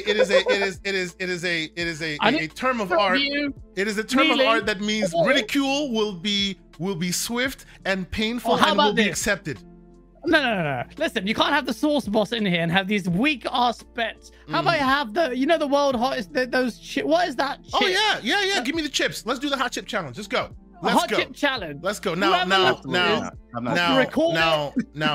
me be fair. Okay. Let me be fair. I will be fair. I have to be fair. I will call myself out. If there was a fraud alert sign, shout out to ILP. I'll be posting that right now. I am master of the hotness. I can eat anything inflamed. It's no big deal. Y'all are dying. I'm just eating it like it's no big deal. I eat Indian food the way Indians eat it. I'm African. So if you do the hot chip challenge with me, you will lose. It is what it is. I'm warning you now. Okay. Well, let's make it interesting because I can handle my spice as well. You need to dip it in the bomb. I have the bomb in my fridge, bro. I'm telling you, I am that guy. So I have the bomb you're gonna have a hot tip right challenge now. And you're gonna dip it. I would dip it in the bomb. If you want me to do that, we'll do it. Let's go. He said it. Let's go. He said it. Let us do. I'm not doing that. I'm not doing that. But what I will do. What I will do. When the stakes don't actually remotely high, I'm gonna do something better than that. Okay, what's Everborn gonna do? Let's go. Better than that. What's Everborn gonna do? If Mario beats Sonic in the month of October, I will admit that Mario is the superior character. Oh, that's even better. That's even better. That's good for clipping rights, baby. That's clipping rights, baby. It's not like he had 3 decades of proving that without a doubt. He's actually going to say, okay. What's the last good he's going to admit it now. Sonic Mania? Come on, man. Exactly. No, but this is Sonic Mania with next-gen graphics. Exactly. And you know what? And you know what? I looked this up when me and John Wolf were having this conversation. As Sonic Mania, a great Sonic game, known by all to be one of the greatest Sonic 2D platformers ever. How much did it sell? 1 million copies. Lifetime sales. 1 million copies. And you want to take that up against When did Mario? Sonic Mania come out? When did Sonic Mania come out? Sonic Mania came out in 2017, 3 years which gives it even more of a tail, which means as time goes on and there's more Sonic games come out, you have now people going, oh, wow, this game is great. And then after they watch the movie, they get another bite at that apple. That game has had the chance to get way more fans for a long time. You're divorced from the facts of the market. Let me speak, and you can rebut me. I am just saying, people have wanted a 2D Sonic game for a long time. The greatest of 2D Sonic games that we remember, everyone will call it out, Sonic Mania. It's been out for a while. It's on everything, and it only sold 1 million copies in comparison. Why are we pretending that a 4 and 5 and now 6-year-old game is just going to shoot up in sales now? Right? That doesn't happen. We didn't even do it then. But here's the thing. That's not how the industry works, right? The reason you're gonna take this L. If you took the hot chip challenge, I would have taken it with you, but you haven't done it. Right. So the thing is, and you're Jamaican. Right? Wait, hold on. Wait, we gotta pause there, bro. He's gonna call you out. Let's go. Wait a minute. I swear you're Jamaican. You're telling me you want to do a hot sauce challenge? No. What? I literally worked for Jamaica. Listen, he's highbrow Jamaican. They introduced me to Ghost Pepper, Ray Nephew, everything. He's highbrow Jamaican, sir. Highbrow. Do you want me to take a shot of the Ray and Nephews on the show? I can do that. A shot of Ray and Nephew. Okay. So, go ahead. So here's the thing, right? That's not how games sell, and it's also a retro game. So what I'm saying is, yeah. This is a post Sonic and Sonic 2 and Sonic Frontier world where Sega is bigger than it has been in the last 20 years. True. And Sonic has never been more popular than he is right now. Okay. And he has TV shows And this is the Sonic game that everyone is asking. And we know that Sonic Frontiers did over 3 million copies. And this is a Sonic. This is the way people want to see Sonic more in 2D. It is going to sell more than Sonic Frontiers. Okay. So I believe that being everywhere, the fact that I'm going to double dip, and I know Nintendo's going to pull some Amazon stuff and try let's to push be clear Sonic here. We are all, this is all jokes. We are all super excited for it. I can't wait for that 2D Prince of Persia, the Sonic coming to fruition, finally looking good. You know, all of them coming out. We're eating. As gamers, we are loving it, but this will be fun. This will be a good fun bet. A long time for gaming. You know that no one gave Sega smoke for the $60 2D Sonic, not the smoke that Prince of Persia got. You notice that? That is true. Well, because we expect that from them. We expect that from them. Well, you know what? I will just let Paris's Lily's chat right there. I will let him just let it sit there right there. I just let that sit there. I won't even acknowledge it. Good sir. I appreciate you keeping the boot on the neck. Thank you, sir. Appreciate that. Let us before we move on. Let me catch up on a few of these super chats. He was capping for Cyberpunk. Stop it. Stop it. Everborn, I'm now with you. Hey. I will accept no Cyberpunk slander because as far as they've come, I still consider Cyberpunk one of the greatest games now. It is great. Let's move on. What? Yes, it's great now. It is great. Have you played Cyberpunk? You mean the update? You mean the update that changes everything? Since all the slander, since all the hate, I have since then rolled characters again on that, and that game is now excellent. Like excellent. I loved Cyberpunk when it came out. I loved it too because then again I had a PC. So yes, so there will be no Cyberpunk slander, sir. I loved that game. I love that game. No slander, sir. Do you know? But you know the new update that's coming out before Edwin is that fundamentally changed a lot in the game. Oh yeah, no doubt. And I bought a beast machine. I built a monster rig. I'm playing overdrive mode. You got overdrive with pot tracing. You lucky. I got that liquid cooled BS, baby. It is what it is. Hey, look at slow-mo super chat. Yes, let's catch up on the super chats. We'll get there real quick. So. Let's go. So first and foremost, Enigmatic Dreams, $20 super chat. $2. Thank you, sir. Appreciate you. He says, just wait until Xbox buys Sega the bundle Sonic. Then they might actually do something. We shall see. Then we got The Black John with the $5 super chat. He says, the act of building your character, stats, class, and attacks makes it an RPG. Games with elements, action RPGs. That's this. So in other words, you know, there are subgenres, sub characters. They're all cars, but you can get a truck, you can get an SUV, you can get, you know, a few different things in the mix there, but they're still all considered cars. I think I'm on that page as well. And the other slanderous one, Mr. John Wolf, salute to you, sir. A co-host of Gamers Playground, Monday night, 7 p.m. Eastern Standard Time, cheap plug, with a $5 super chat, and he says, Chunky Sonic is going to wipe that chunky plumber down. What? Me and Everborn are the ones to hold the line for Sega. Don't let these Mario stands scare you. Okay, sir. Fuck that talk. It's getting heated out there in them streets.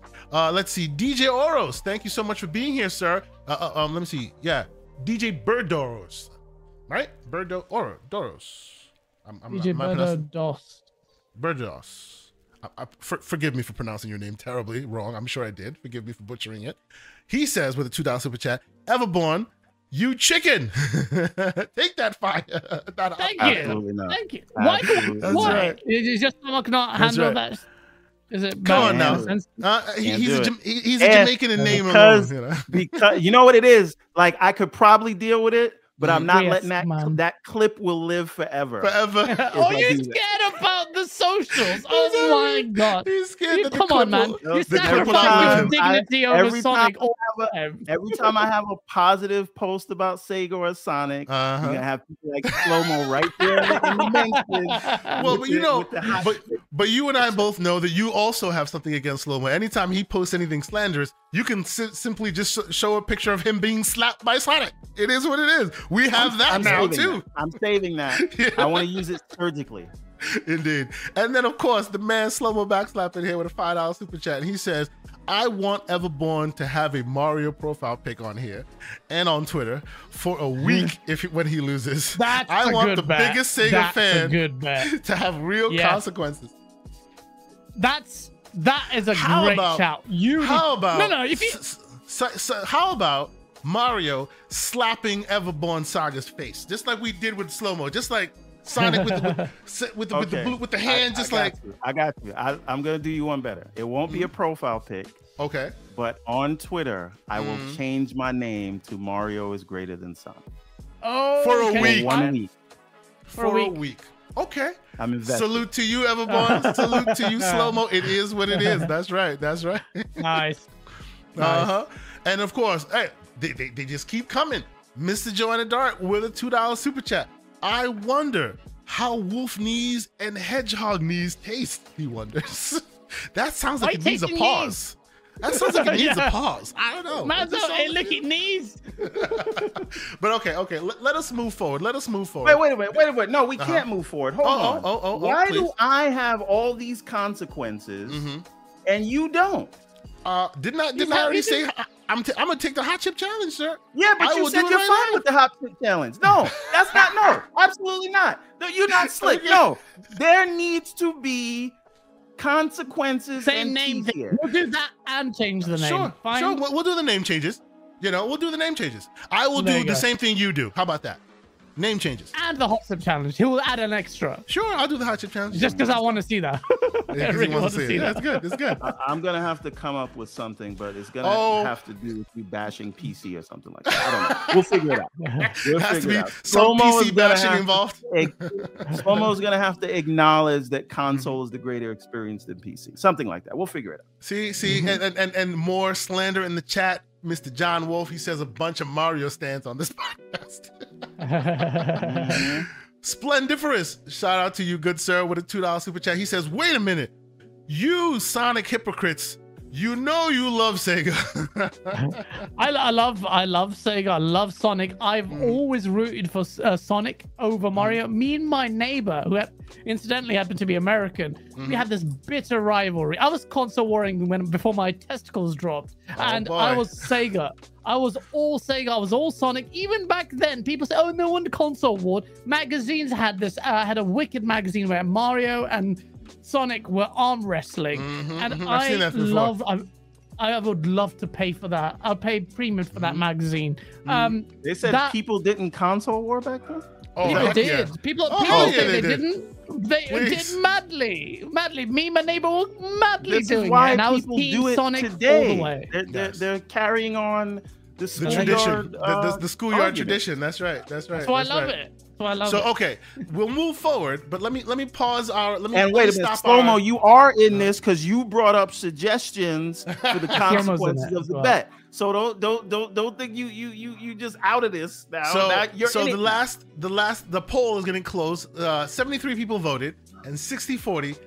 Sonic is going to get crushed. I'm sorry. Elephant Tusk is going to stomp on. It is what it is. I need more votes in the chat. Stand for something or fall for anything. I will leave the chat up for I will leave the poll up for just a little longer, give you a chance, because I don't think you have a fighting chance. A win for Mario is a win for the Simp Nation. Right? Wow. He is going hard right now. Okay, let us move forward, ladies and gentlemen. With 250 people still in here, 128 likes. Please get them likes up. Please hit the like button if you haven't done so. Thank you so much. We're enjoying ourselves on this Saturday morning, giving you that PG-13 slander. And about the PG-13 slander, this one's a bit spicy before we get to ABK proper. This one is a bit spicy, and I think we should talk about it. Larian Studios, let's first and foremost just prime the pump right now. You may or may not know Larian Studios. You probably haven't played their games. They are hard RPG makers. Like OG, they are carrying the torch of the old school RPG, bringing it forward. They definitely have modernized some of the features, but to harken back to that conversation that we had about is it an RPG or is it not an RPG? These guys make RPGs through and through. These guys hardcore. never would have made Final Fantasy 16, is what you're saying. Basically, they would never. Like, I have played both of I forget the original Sin 1 and 2. I've played both of them on PC, and literally both games, you know, think of your Skyrim likes, think of your, you know, but it's a top-down isometric view a little bit. Graphics are detailed and gorgeous, and literally you can play the entire game, meet so many opposition, and talk your way through if you want to put your stats in that. It's that hard of an RPG. You can play the entire game, meet a successful end without killing a single soul.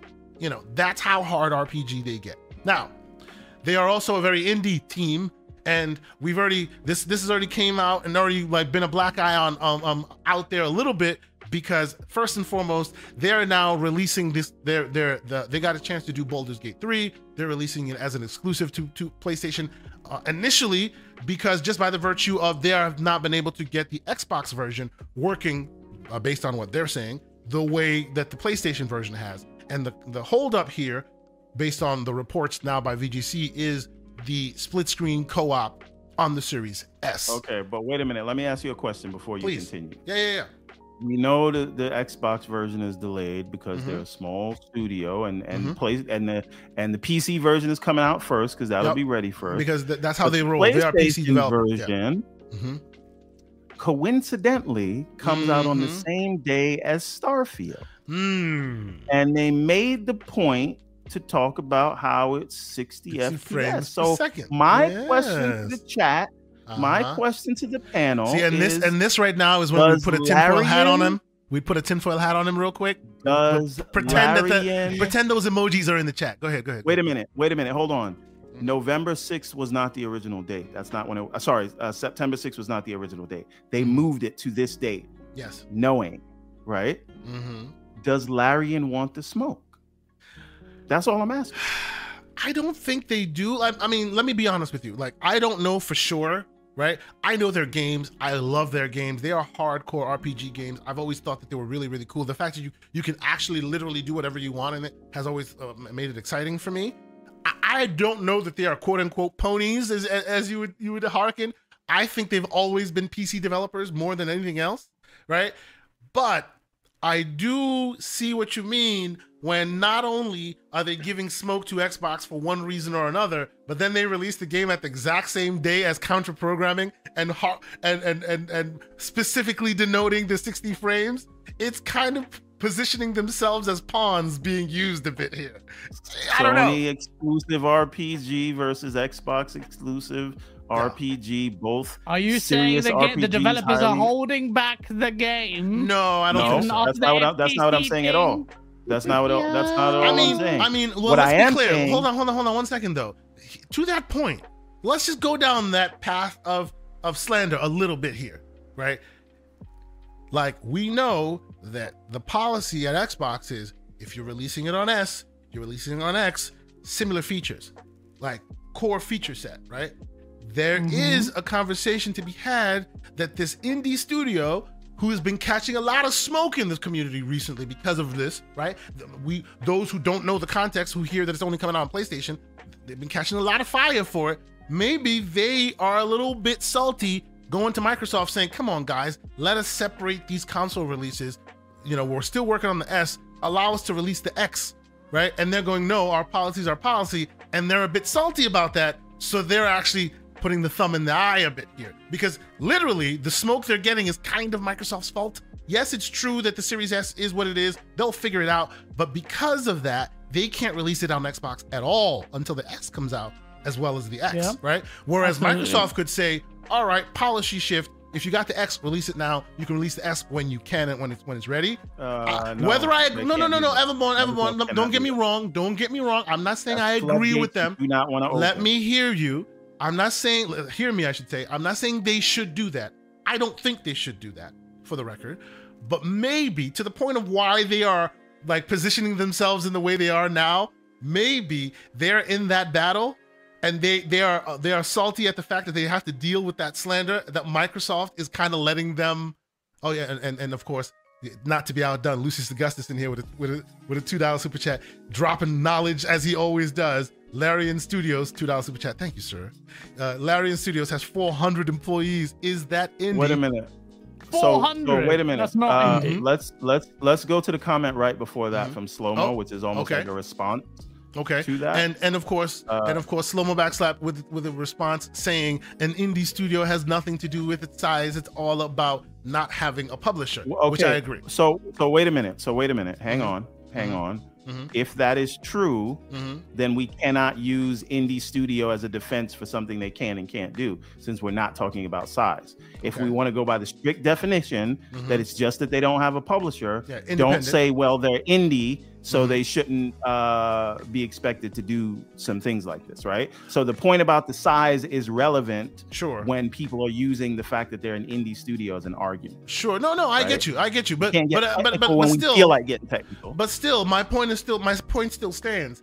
Is there a thought, and again, total speculation on my part, let's be clear, I'm not saying that this is real at all.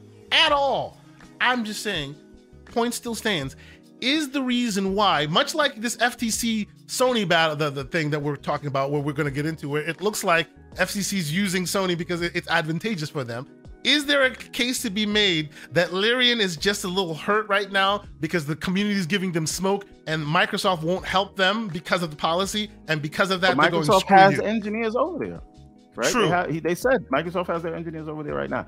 All I am saying is, if they want to court fate, they will be. Yeah, they're basically courting fate. They're standing in front of the hurricane, and you're gonna wonder why when you get blown over, because it will happen. Right. It will happen. And Lucius Augustus is saying that we're trying to say that Larian can't make an Xbox version. I am not saying that for sure. Not saying that at all. I've actually played one of the original the one of their games on Xbox. So they definitely can make an Xbox version. I'm just saying, because of the way that information has been doled out, you saw Baldur's Gate come out, everybody's losing their minds, and then the news about it's only on PlayStation, and then you hear the backdrop information about, Series S, and of course Series S always tends to be the butt of the jokes. They always tend to be like, well, it's holding us back. And once again, here we are again, having a similar conversation. Are they putting themselves in a position saying, come on, guys, you're not helping us. You're not Microsoft. You're not shielding us from all this. You're letting us take the smoke, so we're going to be on PlayStation side. Is that what's happening here? Guys, what do you think? I think it's really just a case of, look, if they're frustrated, they're entitled to be. Really. And that maybe that, I think that generally may be a factor there, but I think the main story is actually staring us in the face if you're watching the stream, which is the fact that the Series S is holding back.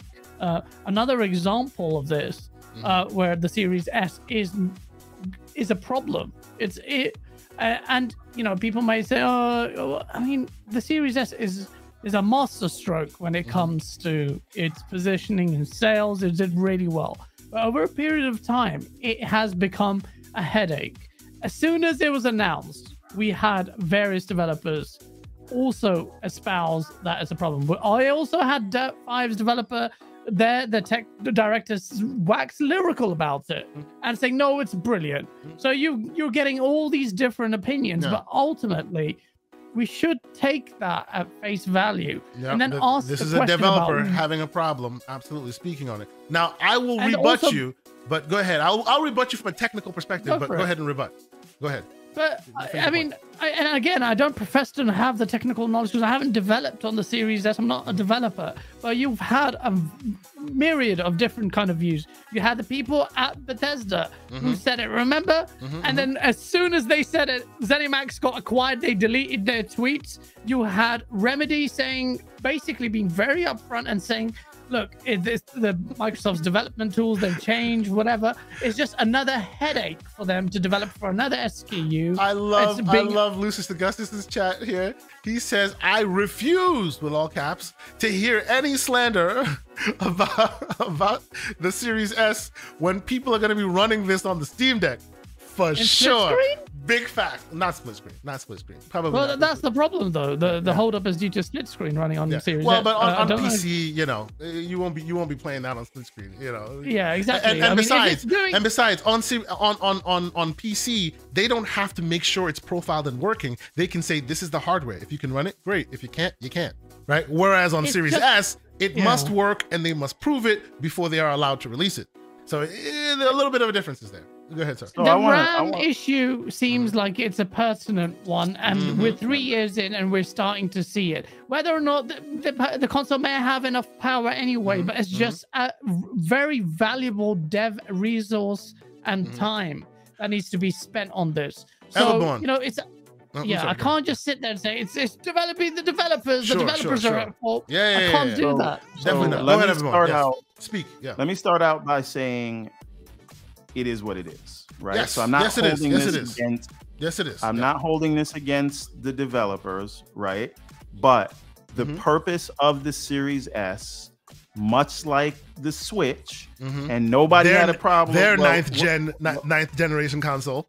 We can talk about that in a second, because the Wii U was Gen 8, so the Switch was Gen 8. Yes, so this is literally Gen 9, the ninth generation of the Nintendo console. I'm sorry, continue. Yes. but anyway, you know, you create something at a price point to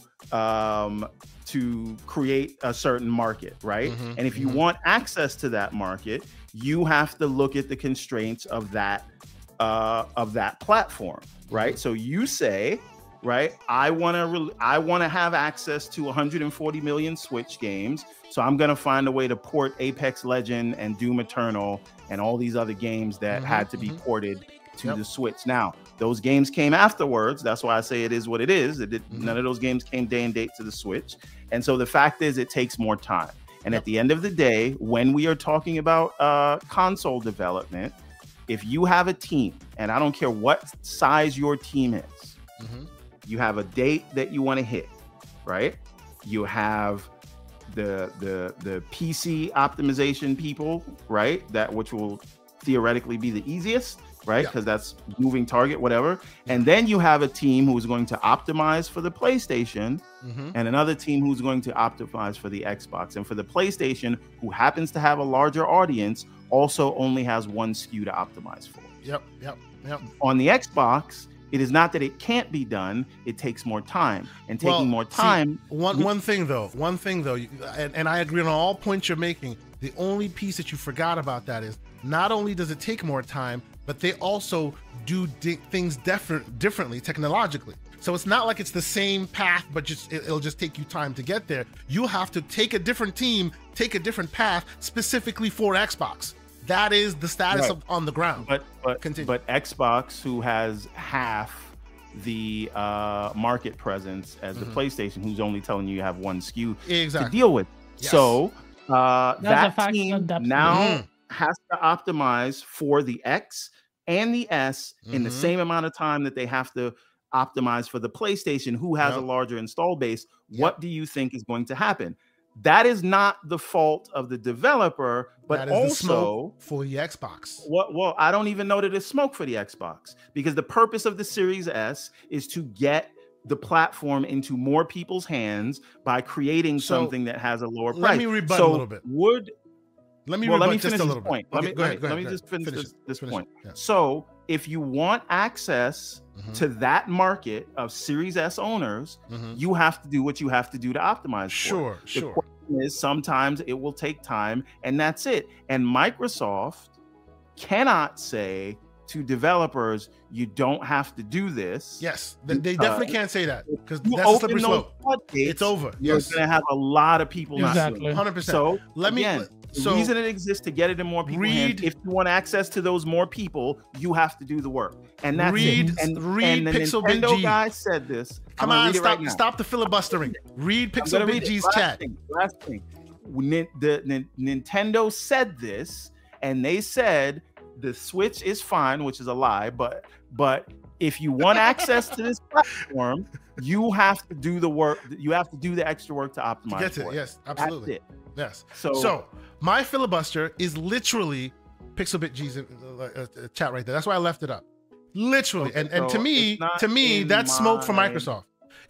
Look, so the RAM issue remains the issue until someone actually uses sampler feedback to disprove it. Series S would shine as a PlayStation platform device because they are the platform leader. So you will, as a developer, use sampler feedback because they have the biggest you know who else would have used it if it was on PlayStation? PlayStation. Where's Xbox using that sampler feedback? Well, but see, this is my point. This is my point. None of them have used the tools that were made to offset that actual issue. Could that possibly be because the tools don't work? Not true. Because we have. Why is nobody using it? Why wouldn't they use it? It's so easy to use. Bro. Stop. We don't do that gotcha BS here. Okay, we're talking facts here. But why haven't they used it? No, Everborn, I'm serious. Stop. Why haven't they used it? None of the next gen games have actually released yet.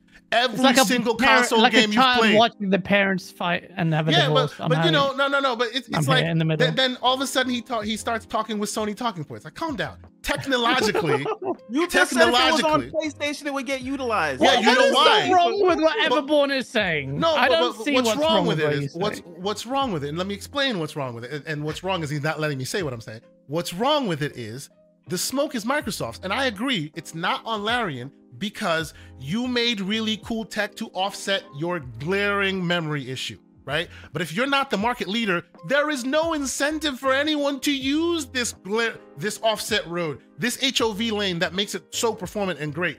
You are not the market leader. If Sony did it, they would obviously be using it because it's a big pool and everybody wants to develop for the big pool.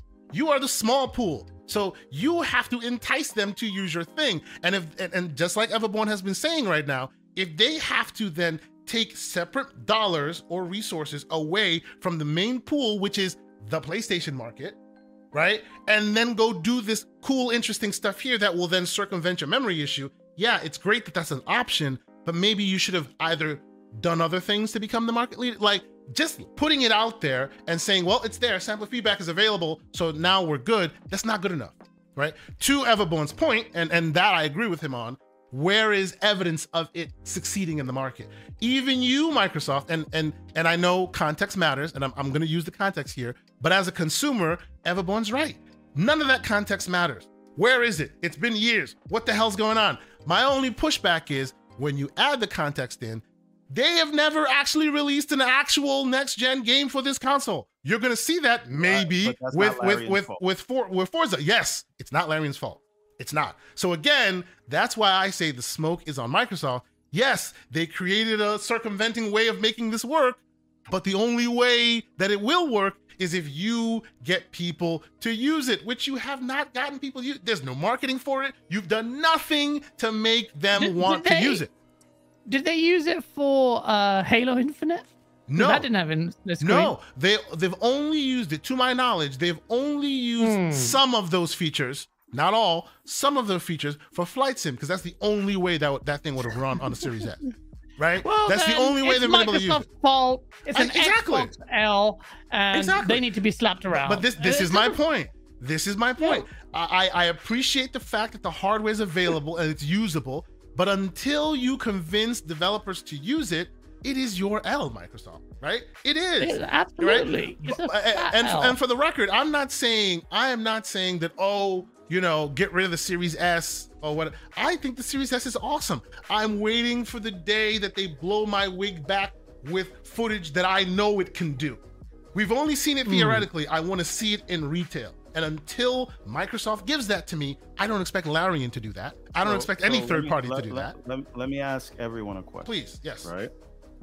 We know that, first of all, my position is that any promises these platform holders make are marketing until we see them tangibly in our hands, right? Yes. It's all marketing. I think we're all in rigorous agreement right now. That's what I think. I think we're in aggressive agreement right now. Yes. I see a $2 super chat from Pixel, and he asked me if my game uses sampler feedback. There you go. I mean, I'm making 2D games, so I don't think I need it, right? Yeah, I don't think you have any resource issues in that department. But that being said, I don't have any documentation pointing me out that has been advertised to me on how to use that. Right. Okay. And so this is my developers will use what they know or what will make their lives easier. And if they are not using it, it is because it is not making their lives it's not being marketed to them. They're not showing you that it's worth using. Yes.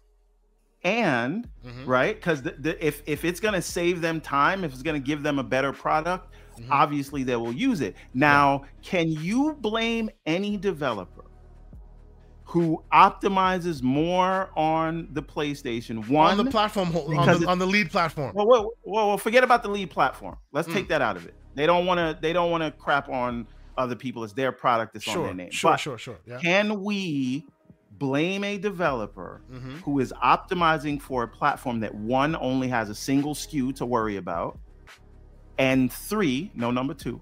Yeah. If you know, you know. Gaz knows. Gaz knows. Continue. What's the number two? It's a Caribbean thing. Splendiferous knows. I bet Splendiferous knows. But what Splendiferous? Explain to us, bro. Please explain. Yes. So, yes. And three. So, three. PlayStation's dev environment is largely unchanged. Yes, from path of least resistance. 4. It is a PS4 plus. Developers, this is what developers know. Yep. Right. The on the Xbox side, they made the right move. They moved over to the what is the name of the development kit now? It's like GDK, the game developer kit. Yes. Right. Yeah. It was the XTK. They moved over to the GDK. Yes. Right. Yes. Developers have to go and learn that. Yep. Right. If they have a game to make now, they have a date to hit, and they may not have time to learn that unless you show them something that will melt their faces and make them, they say, how did you do that? Exactly. And then you say, I use that nice sample of feedback streaming. See, this is how he and I fight, because we're in rigorous agreement. This is it. This is it. And because of that, all the smoke is justified. So if you want to be a belligerent, hoping Forza will, hoping FIFA, hoping Fable will, people have heard me on this very show saying, like the showcase that passed, I wanted the Forza to be shown off with Series S footage. That's what I wanted. I wanted you guys to be so confident in how you finally showing off what this thing can do. You said that on our show. Yes. You said that on our show. Blow my wig back and then go, oh, by the way, that's the floor for y'all. Yes. You know, and then by the way, that's the floor. You know, what you're gonna see after that is nothing but up from there, because this is Series S, right? If you did that, that would go a long way in changing this narrative that Larian, unfortunately, has no problems peddling, because they're right. Right? They are absolutely right here. They have no choice but to put it on Front Street, right? There are ways of circumventing this, but Microsoft hasn't showed that, right? So while Everborn and I will debate rigorously on this, we are in 100% agreement. I am waiting for Microsoft to break that narrative. And until they do, the smoke is justified. Explanation is usually the right one. And the PlayStation is just easier to develop for, because people know it. And basically what he's saying right now is what the judge said, which is PlayStation's PS5 better. That's what the judge said, literally. That's what she said. No, right? Again, you just have to make industry-defining stuff, and then developers will want to match or beat that, and they'll say how you do it. These are the tools to do it. So the only way to effectively advertise these tools to developers are to show them yourself. It's to show them yourself. Exactly. 100%. So I don't want any. I don't want to hear any Sony parody clause. I don't want to hear any developers prioritizing, because you can show it to me on Gear 6. There's no parity clause there. First party first, and that it is possible. That's right. And show it to me on Motorsport. No parity clause there. You can be all wishy-washy with all the parity clauses. I hear you. All that is context that could matter. I get it. Your first party, you got no excuse. Yeah, the context of most of them were first party last week. You know, so when I say first party, get Bethesda out of the way. You know, we're talking about the first Bethesda game that I expect to see real, actual Xbox influence from is Skyrim, because that will be made within Xbox's purview. Everything you're seeing so far was made as a third-party game. A la, with first-party help. Bro, you've spoken to many distinguished, established developers. They all are unified in saying that the decision you make first is the most important. Where are you developing for? If you're not developing for the Series S and that's your first barometer, no, nothing you do to clean it up later will be as good as developing for it from the jump. If you're saying it's going to be an accurate reflection of them running on a series consoles, fine, I agree with you. That's my point, right? All they can do now is clean it up. That's what they're doing with Starfield. That's what they're doing with Redfall. I'm sorry. Go ahead. I want to be fair. I want to be fair about something, right? Yeah. We can talk all the smoke about what first party can and can't do. Yeah. Remember, there are still people right now crying about the fact that Fable was in-game stuff. They still think it's yeah. So, we're looking for the magic, and the magic looks like it's coming. It looks like the magic is definitely coming for sure. So good that people still don't believe it. Yes, for sure. But I will say this: if Forza, I'm telling everyone, keep an eye on Forza and how it's running on Series X. If that game does not have in-game real-time ray tracing on track on the Series X. Huge issue, huge problem. That'll be a fat, massive... I want everyone in chat to admit this. Because there's no way. If it's okay to have quality mode at 30... And theoretically... for a motorsport game? Theoretically, there's no reason why they can't do it, because like we're describing here, like as Pixelbit, the developer Pixelbit G has pointed out, you start... your stuff with you start your development process with sampler feedback, you have a lot more overhead because you're using far less RAM and you're using sampler feedback to scale it higher, even though you're not actually rendering it at that high clip. And in doing so, you have a lot more overhead to do ray tracing, right? Because ray tracing takes a big hit. But if you're using those other tools to offset that resource hit, then you have a lot more in the tank to then do ray tracing and still have it be performant. We shall see if it goes from theoretical to retail. Theoretical is sound. We've seen it. There's a lot of data to back that up, but we haven't seen it in retail. And not everybody's gonna oh yeah, I've read the white papers on that. No, we want to see the thing in retail. We want to see that game performing as good as it performed. Says Forza Tech is Microsoft's lead development dev kit. It's the only engine that should have every trick. Every single book. Yeah, because they lead it. That team, their engine leads the hardware. So they as has been described, they say we need this, we need that, we need this. They work with Jason Ronald, incorporates that into the technology of next gen. So they turn 10 determine a lot of the features that end up in that hardware. There's a lot of what people don't know. There's a lot of Forza Tech influence in Asobo's Plague Tale Requiem. In a Plague Tale, yep. They've been in the background working on a lot of tech. Yeah. Go ahead. Robert John says, Gaz, why are you throwing out negativity out of nowhere? No one was thinking about that. I think everyone should think about that, because with Forza, they showed the series gameplay running cube map ray tracing. It doesn't matter if it's early in development. Why are they showing that now? And all I know is when some of the chaps what does that mean? Cube map ray tracing. What is that? It's not ray trace reflections. Yeah, it's screen space reflections. Yeah. It's not RT. It's fake. Yeah. And it's still there. They uploaded a poor quality version. I feel like that at this point, when Mans was asking for Series S gameplay, we got Series X and it was not running real time. And just a couple of chaps who were at the showcase event, they got pretty vague answers when they did meet some of the chaps at Turn 10 to ask them what's happening with that.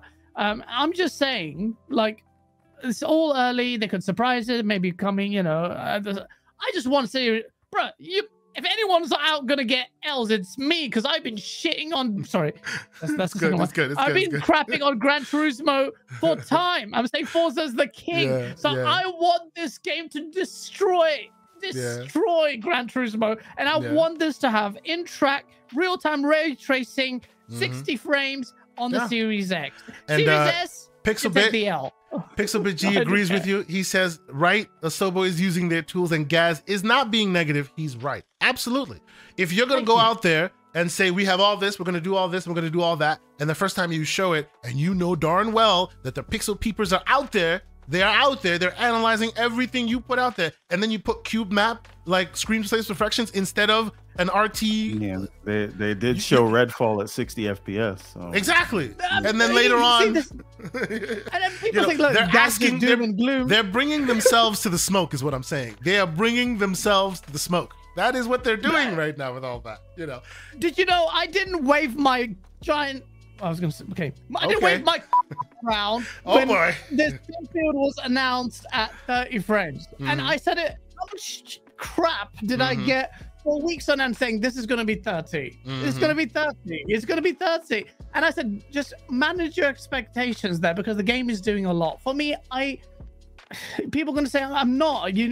Oh, look, you heard my position on Forza, but with Starfield, I can forgive it because that game because of the scope and scale. Yeah, the scope and scale. Exactly. Yeah, you know. And that was and I'm not saying this for I don't want it to be true, but when you just kind of piece things up, you're just erring in the side of caution. And I think we've all agreed now, unanimously that if Forza doesn't run 60 with ray tracing on track on the Series X, forget the S. The X needs to have that. You know what, guys? Between the two of us, I tend to be the more even keeled individual while we come to you for the sauce. I say if the Series S does not show me RT, even if it's quarter resolution, stop it. Cut it out. Even if it's quarter resolution, because you put in the technology to offset that memory bandwidth. You put in the RT. Stop. Let me tell you this. Hold on. Let me tell you this. Okay, Fonzarelli. I am playing with ray tracing on this. A processor that is not as powerful, well, about as powerful as the Series S. The what do you call it? A ROG Ally. You can turn on RT in Doom Eternal, and it's glorious, right? These things are basically on the Xbox Series S too, can't you? Exactly my point. So to say that not every engine is INTET. Sure, but to say that the Series S gets to skirt that responsibility, they have the same level of technology. See, the Series X was them hedging, right? Because this S was all about the optimizations.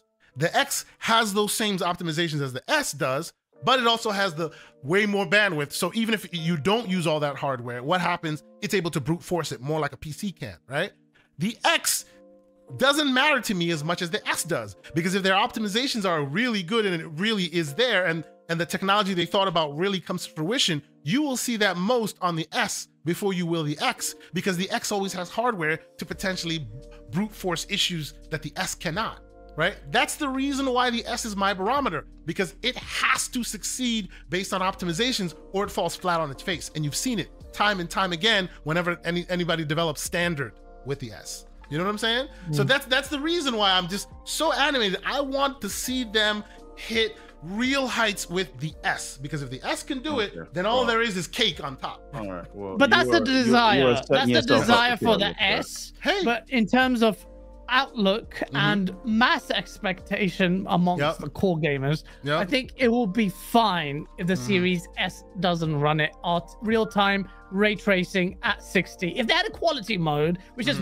basically redundant in a motorsport game, but if they had it there on the Series S, just to show you, look, even this tiny box that costs not very little for what it is, can do ray tracing at that mode, fine. But the Series X has to run ray tracing. Oh, and of course. Chat, if you're saying what I'm saying, he says, don't assume everyone unanimously agreed. I want you to say in chat what you think. If you think ray tracing on Forza on track, 60 FPS on Series X is not needed, I don't know what to say to that. See, to me, it's not even a question of is it needed or not, but it is the benchmark that they themselves have been throwing out there for years, and how they advertise about this game. They market it like that. Yes, they market it like that. Just like people are beating them over the heads with the whole power narrative, they have created the similar narrative here on this game. So if they don't do it, I'll say, it is what it is. And I see you, Reggie Lee. He's saying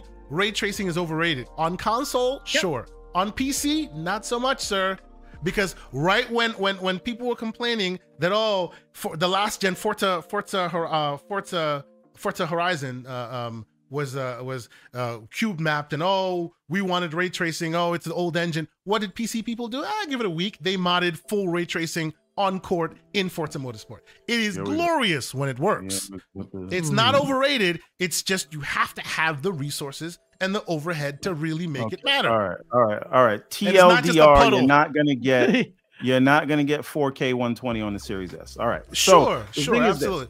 Yes, and you get your last word. I'll read the super chats and then we'll move on. Go ahead. Forza is gonna be what it is now. I don't need the ray tracing, but they showed it and they said real time. This is my point. Track. There you go. And okay, but they said that for the Series X. No, they didn't. They said it for the Xbox. They didn't say it for. They didn't differentiate between X and S. But they did. They definitely didn't say the Series S. No one expected that. Now the thing is this.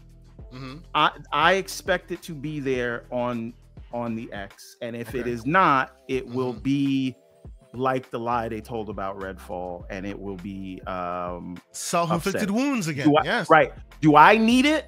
I don't need it. No, because if I needed it, I know where to get it. I have a PC, but you promised it. That's my point, right? And that's why I'm not. That's why I'm not like. That's why I'm not. I'm not screaming about Starfield being 30. I'm gonna try it on my PC. I'm sure I'll get it to run 60 on this. I think that we said Starfield was gonna be 30 a year ago when it got delayed. Absolutely.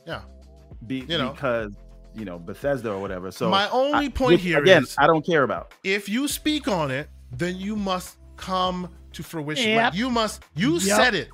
Right, and we're not the ponies here. There are so many explanations. There are so many examples of you saying it and then wishy-washy, saying it and then this is the latest one of that, right? And people get very in their feels and upset about it. Again, I'm the one that always comes here, and you guys can throw the virtual tomatoes at me. If you want 60 frames, there's a device for you. I will be that guy. But again, they said most powerful console. So if you feel butthurt about it in some way, I will not stand in front of you and say you're wrong, because they shouldn't be saying, they shouldn't be writing checks that their butt can't cash, and they keep doing that. And this may, and the operative word being may, be one of those. So I'm with you guys. This is the thing where you need to keep your eye on it. Because if you don't, we shall see. We'll find out. Yes. So let's catch up on some of these super chats, because there's been a few, and I really appreciate this, and then we'll move forward in the topic du jour, the one that we really want to talk about. But first and foremost, Scrub Nurse is in here. Scrub Nurse, it's been a minute. I hope you're doing well. Thank you, sir, for being here. $5 super chat. He says, shout out to the panel and Gaz. He's rolling on the floor. He said, I love what you guys have been doing. I'm happy seeing the growth and the accolades, and hit the like button. Thank you so much. We need to get you back on the show, bro. It's been too long. It's been far too long. Thank you so much for checking us out. It's always great to see you in here. Let's see, who else? I thought I saw a few others. Yes, I saw the man Dragonheart Yobi in here, still continuing to keep the boot on the neck in the chat. I'm sure him and Mr. John Wolf are still going back and forth. He says, Mario trumps Sonic every time. It is not a question, it's a fact, in all capital letters. They can make a Mario game being ass naked, published millions. And after that, hashtag peace, love, life. Dun, dun. Good job. Good job. I like that. Well done. Well done. He just murked them real quick. And of course, we did. Hey man, we shall see. We shall see. We shall see. And then of course, Pixel asked if you had sampler feedback in your games. Thank you, sir. And let's see. I see Gax82 with a $5 super chat, and he says, "Why is it so easy to optimize for PlayStation, but Xbox is like go through this trap door, and it's a console that can't, or you can or cannot do it, or is it the developers?" I think we spoke a little bit to that, but it's more the idea that PlayStation found the righteous way after PS3, right? They had their debacle with PS3, and then they found the righteous way, and they've been sticking with it, right? PS4, they stuck with it. PS4 Pro, they added features onto the existing development base, but not changing the base, right? Because they had found one that works. And in PS5, supposedly they've done exactly the same. So it's literally, if you're a PS4 developer, it's like coming into the office, you know what you're doing, you're moving forward. Whereas on the Xbox side, they had big plans, right? Where they're talking cloud. They have these different different SKUs, this and that. So they wanted to unify all of them, bringing in the new tools, which when it works, when it's fully vested and works, it seems like it will be a game changer. It will be amazing.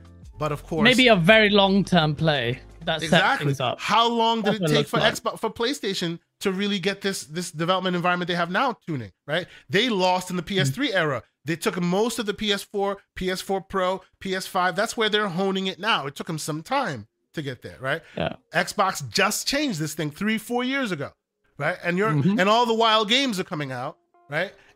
And all the while, when they change the development environment, it's not just change the development environment and that's it. They changed the development environment, and they also changed how their consoles handle certain resource usage, right? Whereas PlayStation, I always use the highway analogy. Whereas PlayStation's putting everyone down the highway, right? You have your 4-lane highway, everyone's going, right? Whether it's ray tracing, whatever it is that you're doing, they're all highway and they're sharing the resources. And they're using AMD Smart Shift where it gives you CPU, GPU. That's what they're doing there.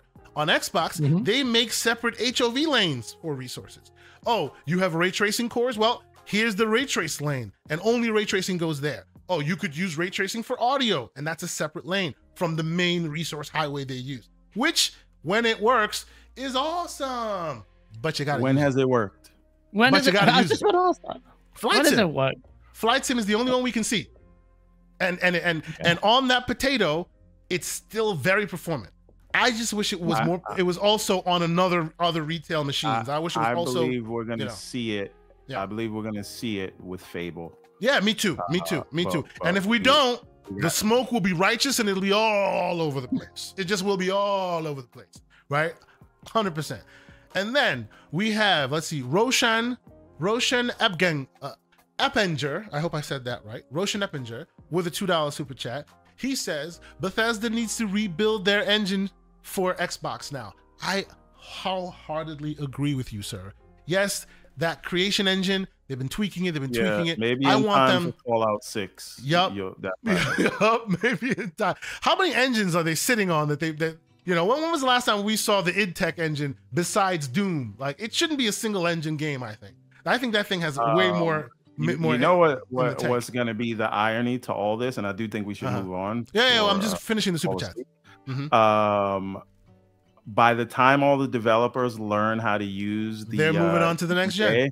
They're going to be on DX13. Yeah, they're moving on to the next gen. Absolutely. Behind the 8 ball as usual. And not to be outdone, my other slanderous co-host with a $2 super chat, John Wolfen here. He's saying only missionary gamers worry about the tools. Hashtag PCMR. Stop it, sir. That is not how you garner likes and clicks. Don't do that. That's not cool. What's a missionary gamer? One single platform. Single platform. Oh, one position. I get it. Yeah. Nothing wrong with missionary. That is John Wolf. and I told him I need him a visual. I need him to show visuals. I want to be clear.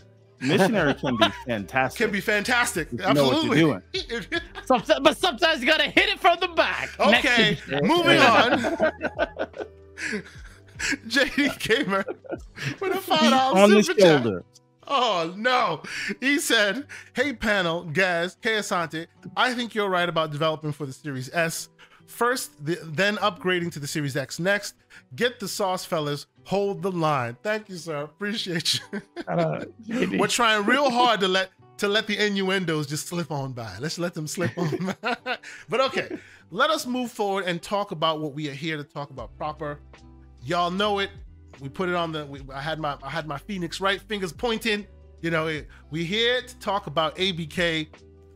Oh, by the way, before we get out of here and talk ABK proper, because I think ABK will be the show, will be the rest of the show. We're here to talk about ABK, but before we talk about ABK, Sonic is at 41%.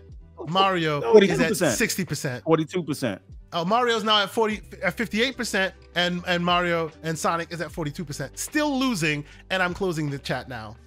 So what are we doing? Stop the count? That's what we're doing? Because we're moving on to the very last part of the wow. Why not leave it on till the end of the show? What are we doing? Because then I'll forget to make no mention of it, and it'll just be running indefinitely. let us move forward, ladies and gentlemen. Sonic could even win on their own show. You know what I'm saying? Not even on the Sonic Stand's own yes, show. When the vote was rigged. Oh, here he goes. We gave him 2 hours. I'm about to me and John Wolf are gonna storm Kay Asante's There we front go. lawn. Yeah, y'all can storm my front lawn. All right. So FCC chat. Let's go there. The FTC chat. Right. As we heard today, the last couple of days have been of all the articles you pull out there, you are a bigger warrior than me. You are a bigger expert. I have 3 of them. This is the first one that happened to come out, but yes. I love you, bro. Look, I know I got the sauce master on here, so I gotta bring the sauce. What? This is what I'm here for. I need Gaz to go first because of course I gotta cook. I'm getting the frying pan ready. So I want to hear you cook. I want to hear you cook first. For those that aren't aware, the sauce master is also a litigator.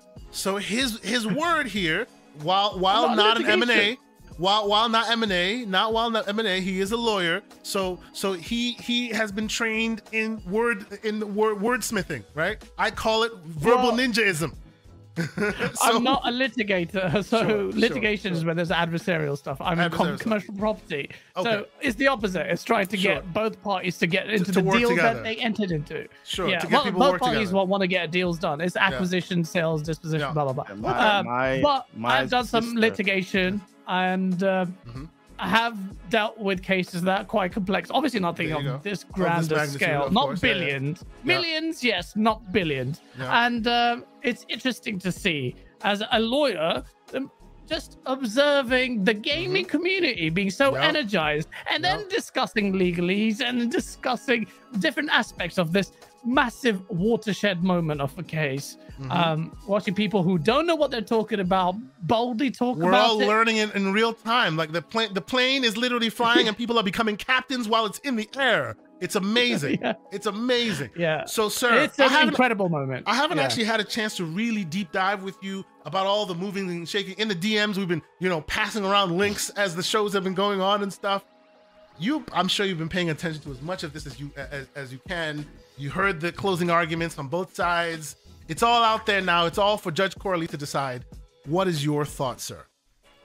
Okay, well, first of all, massive disclaimer. I have not been following it like you two. You'll be seeing the DMs. I'm like, as I'm working, what's happening? I'm getting updates from you guys.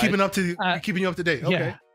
Yeah, you've been keeping me up to date on it. So, but generally, when I have tuned in and listened to the FTC, I think, apart from some of the stables, the general consensus has been quite clearly that Microsoft's legal team were better equipped as lawyers in putting forward their case. And I think some of the really ridiculous things that FTC were saying, I couldn't believe it. And until multiple people sent the live transcripts of what they were saying. I'll find one here, which it is so ridiculous. To this day, I still can't believe it. It's one where basically the lawyer asked Phil Spencer, is like, what does he say? He said, are you acquiring it to make a profit? And I'm like, yeah. Well, do you know that's illegal? I was like, I don't know what you say. Oh, enough said. I'll find the tweet. I've got it in my source video. It's a repository of receipts of what the FTC were saying. Generally, I will say this on the console. So the two arguments here: the console market and the competition within that, and then there's the cloud market, and that's where the latter argument is where all this can really just fail.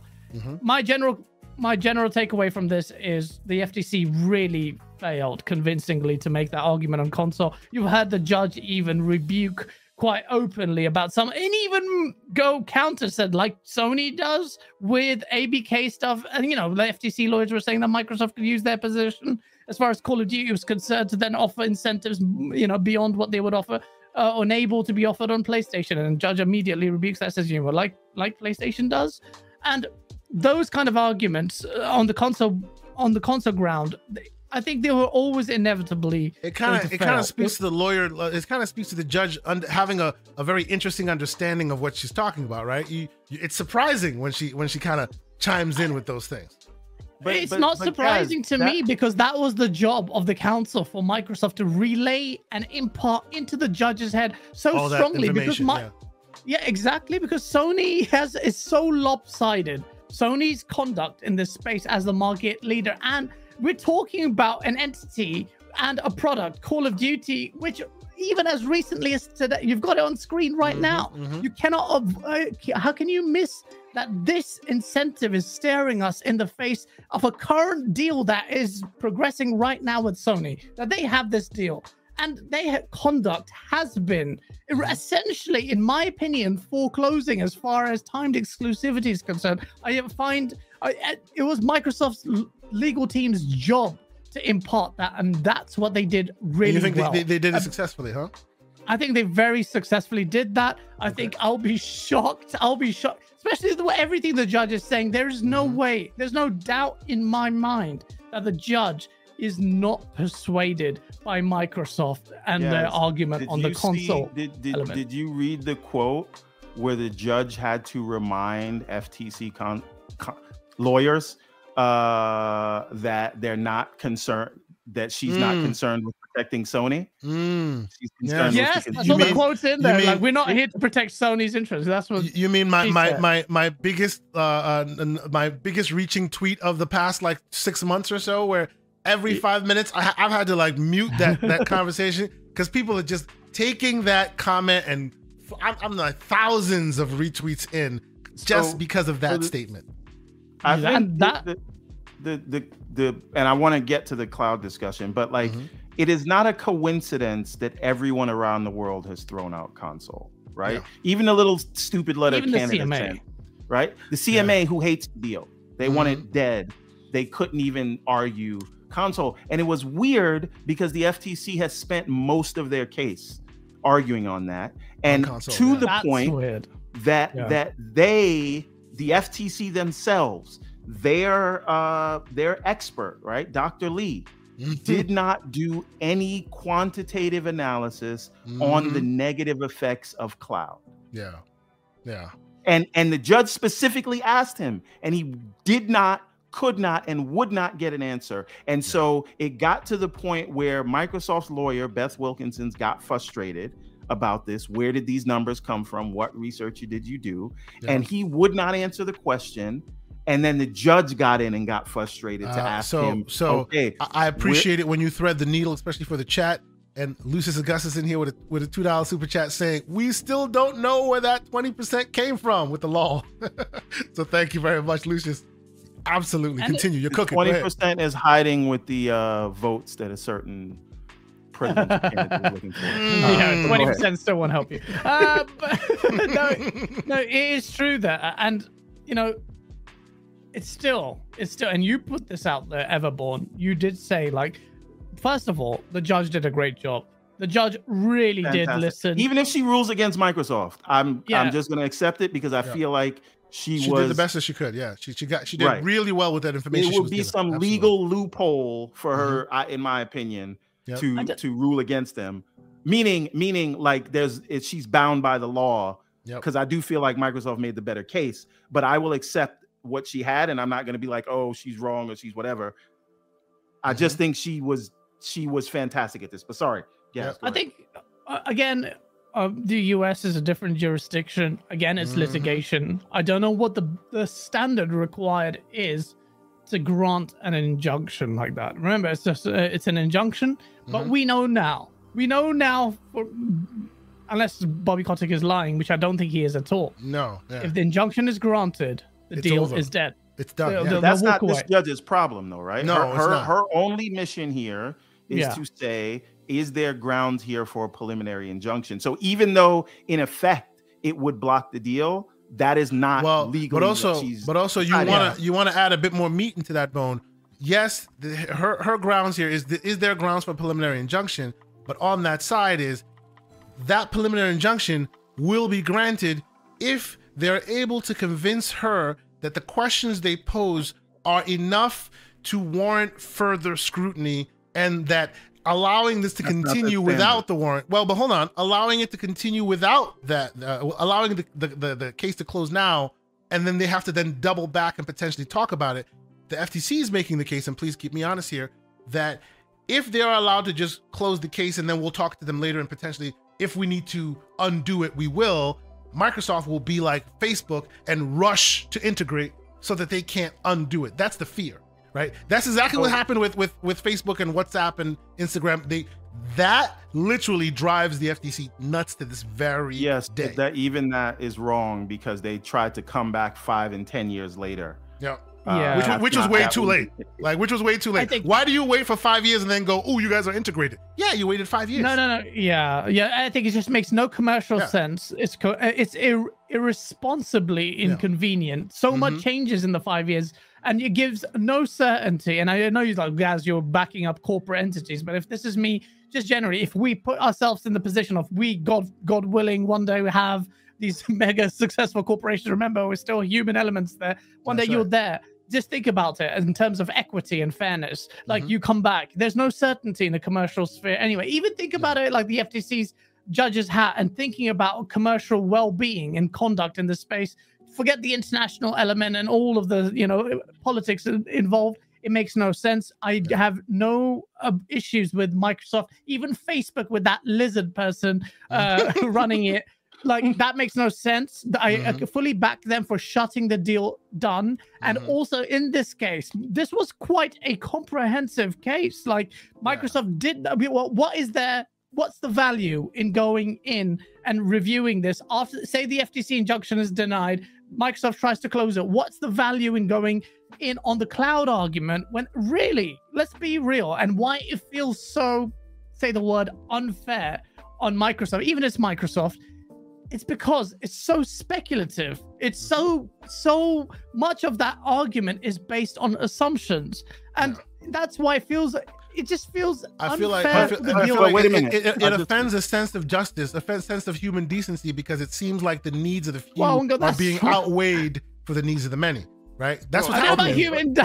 Well, no, but no. When I say what I mean by it offends human decency is if after you hear everything you've heard, right, they deny it and they don't give you that piece of key information that finally clues you into understanding why. Because right now, still, people who like the cloud, which is not many, people who hate the cloud, still, nobody can thread the needle of cloud is important enough to stop this deal, right? All they say is that it's a nascent market. It could potentially be the future, but as of today, it's a pebble under the shoe comparatively to the actual gaming market. So I feel like the reason why people get animated by this, and I'll let you make your point, Everborn, I promise. I feel the reason why people get animated about this because they feel like, hey, the needs of the many, which is us here now, you're going to stop us from getting what we need now for the needs of the 1,000 or 10,000 people that play on cloud today. That it offends. Maybe in the future. Exactly. Right? That's my point. It offends. You're killing decency. a market before it has had a chance to thrive. That's right. Everborn, you were saying. That's where it doesn't make sense. Right. Sorry. Absolutely. Right. We a few minutes back, we talked about what the legal standard is here. And so in the gamer lawsuit, because that was a personal lawsuit, there needs to be an immediate harm, right? That's not the case here. The FTC has to say that there will be a future harm, right? If the deal is consummated, so they want it enjoined or but that's not even specifically Judge Corley's remit, though, right? No. Well, so I'm coming to that, right? Okay. So what they will have to prove here, what the standard is not, we have to create significant doubt, which I don't think that they did, right? The standard is first, you need to get your market definition right. That is job number one. Did you get your market definition right? Now, what is the likelihood? Meaning, is it more likely than not that the FTC will win if they see this on the merits? Not that they will win by delaying, but that they have a strong enough case. They have a strong enough case. Strong enough evidence that they will win on the merits. And then that's hurdle 2. They have to get past hurdle 3, which is, as you see in the chat, balance of the equities. So is what you're asking for to pause this thing, is that unduly burdensome on the parties? Because are you telling the truth basically when you say this will them closing the deal will cause irreparable harm. Irreparable harm. Exactly. Yep. So meaning you won't be able to unwind it in the time that it takes for you to go and talk it through. Exactly. Now, even though Microsoft themselves have said, look at our past history. Look at LinkedIn. Look at ZeniMax. All these examples of we bought the company, we kept them limitedly integrated. So if there's a question of, hey, later down the line, you guys want to talk to us and you think you have a case and you win, separating them becomes relatively easy because we don't integrate them fully. But still, that's not good enough. So now let me add another layer to this. Gaz, I don't know if you know this, but this can be looked up. In the Northern District of California, the Ninth Circuit Court of Appeals and the district court, the Northern District Court, has never in its entire history granted a preliminary injunction on a vertical merger. The FTC does not argue that this is a horizontal merger. They're trying to apply horizontal rules, but they acknowledge it as a vertical merger. So this would be the first time in history a vertical merger was enjoined or granted a preliminary injunction in that district. So that's I think problem one. That's notable. Yeah. Okay. Problem two is that by all accounts, Judge Corley has said, and they've said this in the chat, and I've been saying this for a few days, if you look at Judge Corley's closing questions, she seems to be more focused on the consumer, the actual consumer harm. This is why she pressed back about we're not protecting Sony. This is why she said the harm will not take place between now and 2024 since there is a contract in place. It is also, she didn't say this is me saying it. It is hilarious that the FTC acknowledges that Microsoft will abide by the contract that they have in place with Sony till 2025. Somehow these other contracts don't matter. Right. These other contracts are wind, right? And they tried to say, we can't even look at these contracts. And the judge said, that is not the standard, because if I look at this AT&T case, we had to take this into account. And didn't you win because you have that? But let's throw all of that out. Okay. Right? When we talk about a balance of the equities, I'm gonna turn my mic up a little bit so people can understand. Boy, here we go. Let's go. Now, when the judge asked the economist, and when she asked the FTC, what will be the harm that will take place in the cloud market as you defined it if this deal is to close?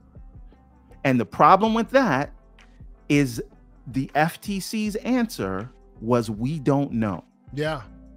Right? You actually have not defined the harm, and your expert has not done the quantitative analysis. So even if they pass the market definition hurdle, which maybe they will, maybe they won't, how can they pass the merits test if their answer to the harm is, I don't know? And how can you pass the equities test, meaning let the deal effectively be killed off of quantitative analysis that you admit that you have not done? So the FTC lawyer says, we don't know. The expert that they're relying on did not do this. He only did it for the console market, which is a stone cold loser argument. Which is hilarious, so again, right? Again, they spend all the time doing their homework on cloud, which was then thrown away. And I loved it. Right? And then the last minute, they just rubbed out the homework information and went cloud and went same argument. That's literally what they did.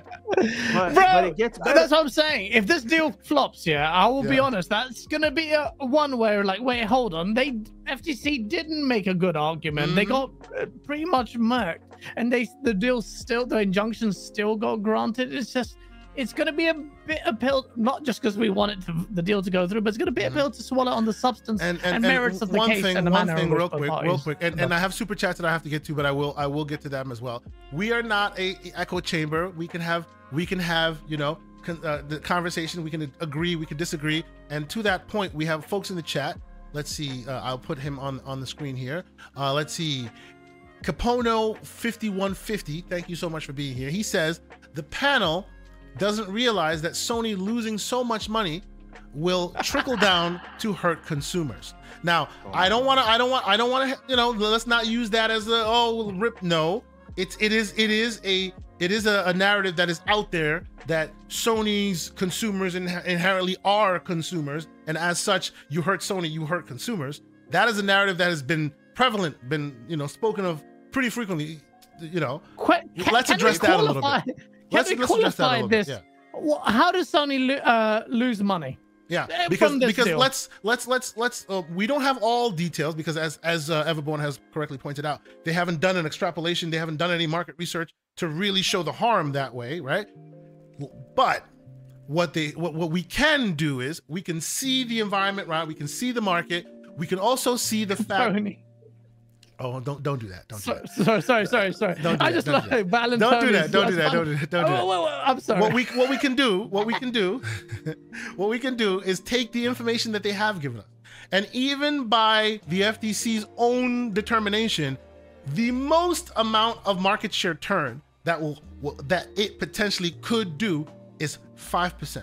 So if I understand this correctly, it is 5.5%. Oh, 5.5. I'm sorry. So again, Everborn, please, correct me if I'm wrong. Even if this is a scenario, right? And by the way, this is me also asking the question because I think this is crazy. This is the scenario. They have said, and these are the two, and I will ask you folks to really like help me understand this. They have said, one, that the FTC, one, convinced them that the Nintendo Switch was not 9th gen, which is insane to me. How can you make that thing without determining what the gens mean? It's what came before. Nuts. And secondly, the other part that drove me nuts about all of this is that part of the equation where it's like, if Sony loses, the whole market loses, when clearly even the FTC's own determining research says if that were to happen and they were to go full exclusive, COD is no longer on Xbox, on PlayStation. It is now full exclusive. You want it? Come to Xbox. Do you know how many people would switch over? 5.5%. I think we need to add, because there's more context there that makes this even worse. Please. So his analysis was based on total foreclosure. Mm-hmm. That would mean pulling games off of the PlayStation Store, which is completely not realistic. That's what I said. That's what I said. But if it was completely exclusive, yeah. No, not just completely exclusive, literally pulling games off the store. So you mean even back content gets pulled off of the store and put on the so even in more of a hypothetical ridiculousness. I get it. Okay. It gets better, and this is what all this hinges on, right?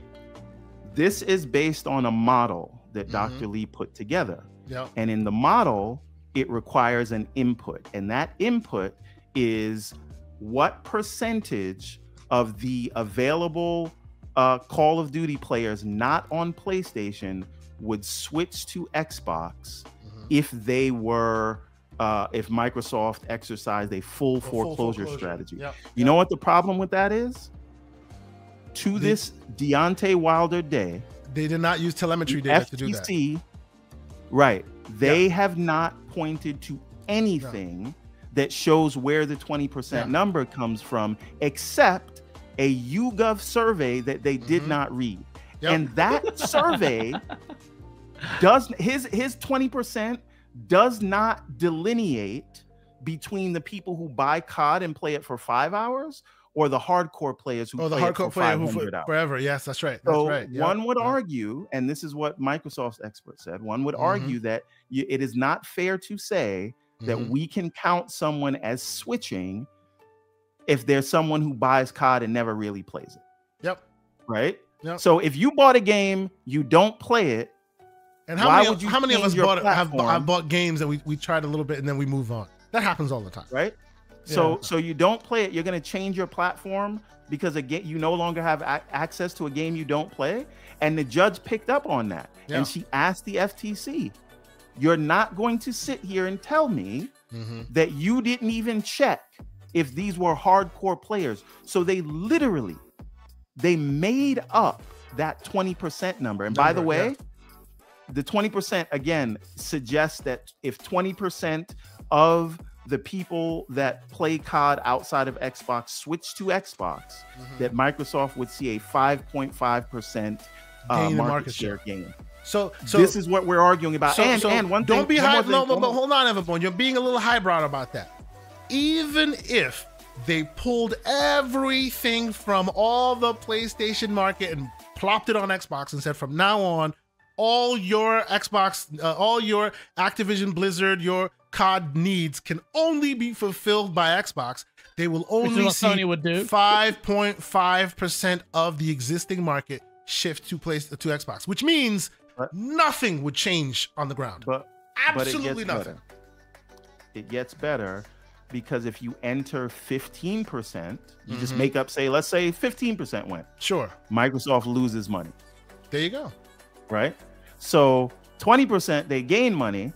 So 15% they have they lose incentive. 15% they lose money. Right? So how'd you get your 20%? That's why that 20% is so important. You know, yeah, absolutely. Where did your 20% came from? Your Honor, we made it up. That's right.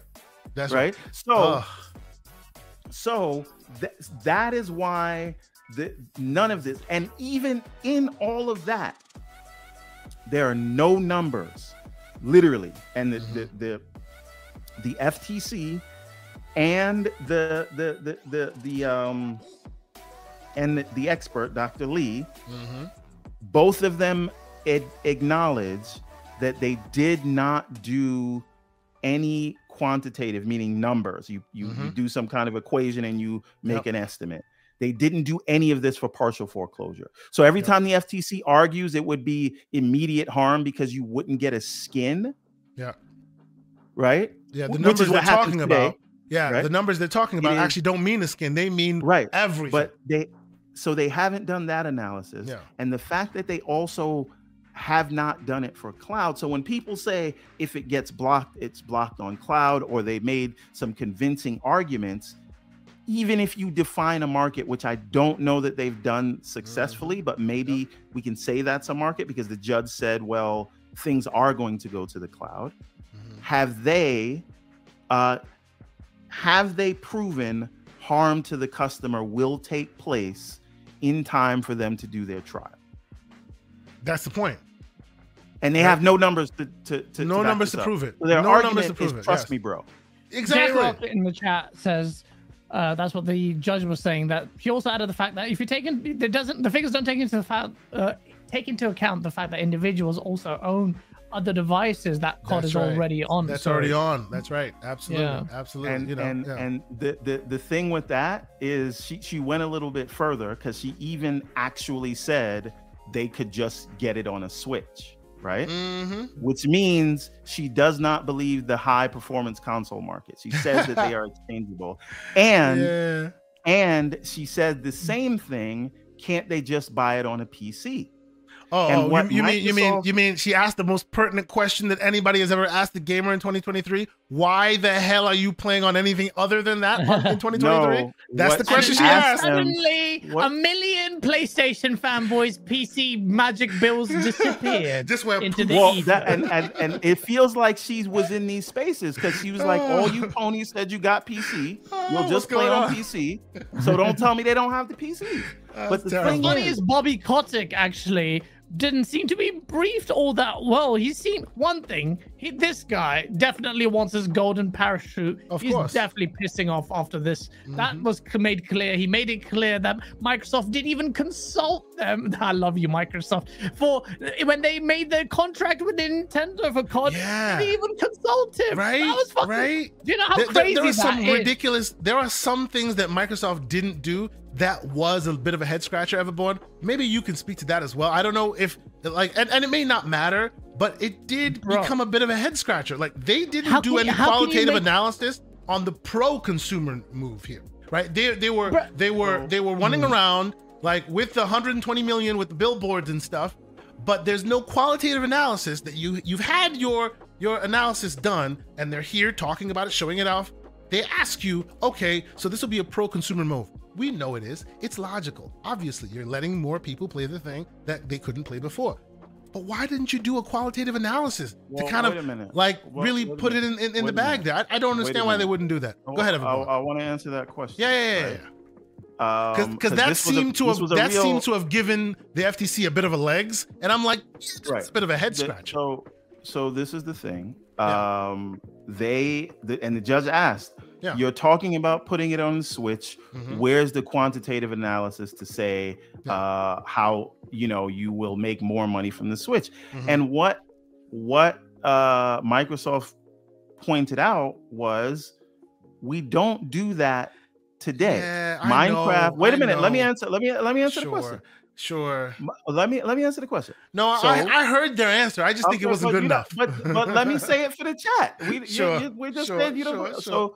So they said Minecraft is on 20 platforms today. Yep. We don't sign a 10-year contract with all 20 of those platforms that it's on, and we don't do a quantitative analysis. Why? Because there's such a thing as a PLA, which is a publisher licensing agreement, which you sign, governs carte all blanche. of these things. Yes. And we say having access to 140 million more devices versus the 20 million Series X's that are out there and the 40 or 50 million Xbox Ones that are out there will be better for us. And that is absolutely true and absolutely righteous. But, and I agree with you 100%. But come on now. You're sitting here trying to say if Sony does not sign this deal, maybe there's a world that Sony won't get it. Who knows? No. Let me make my point. Let me make my point. I'm not saying they're saying that. I'm just saying in general, they are trying to offset the idea that people are losing. Oh, we're losing this by saying, look, we're presenting it to so many more people. Clearly, people that didn't have it today will have it tomorrow based on this deal that we're making. So that is pro-consumer, right? True, 100% true. They don't go through all the song and dance more often than not because they have that licensing agreement that governs all. But they have made enough concessions to help this process along because they recognize that it would help them, right? That's the reason why they've done a lot of the qualitative analysis that they've done, right? They've done a lot of that because they know this is a hot button and they're trying to push this thing through. So although I agree 100% that this is unnecessary, a lot of the stuff they've done is unnecessary because that license agreement stands. But they knew that doing what they did here would help convince regulators and help convince them to let this through. So that qualitative analysis would have been a help. So here's the problem with that, right? Sure. So there's two things. One, there is, even if Sony doesn't sign that contract, they literally cannot stop Microsoft from putting COD on. Of course. So COD will be there. So what they're saying is them saying it in oaths like that, it's done. The issue is, and they pointed these out, this contract is not required. We don't need it. Valve told you they don't need it. Absolutely and not. We only did it. We only did it as to a appease regulators. Yes. To let the regulators who had a concern to appease them. Yes. But this is we basically would not a sign of intent, really. Right. Yes. Kind of show that going above and beyond. So that's why it exists. And if they did do that analysis, which wouldn't really, because common sense will tell you 140 million more people, you'll make that money. And what the Switch offers in terms of being portable and doing all those things, if you have a Switch, you're not going to leave the Switch and go to an Xbox. Exactly. Right? Yeah. Because the Switch is so sort of differentiated and has its own thing. Absolutely. Now, again, if they did do that quantitative analysis, then they would have a number, right?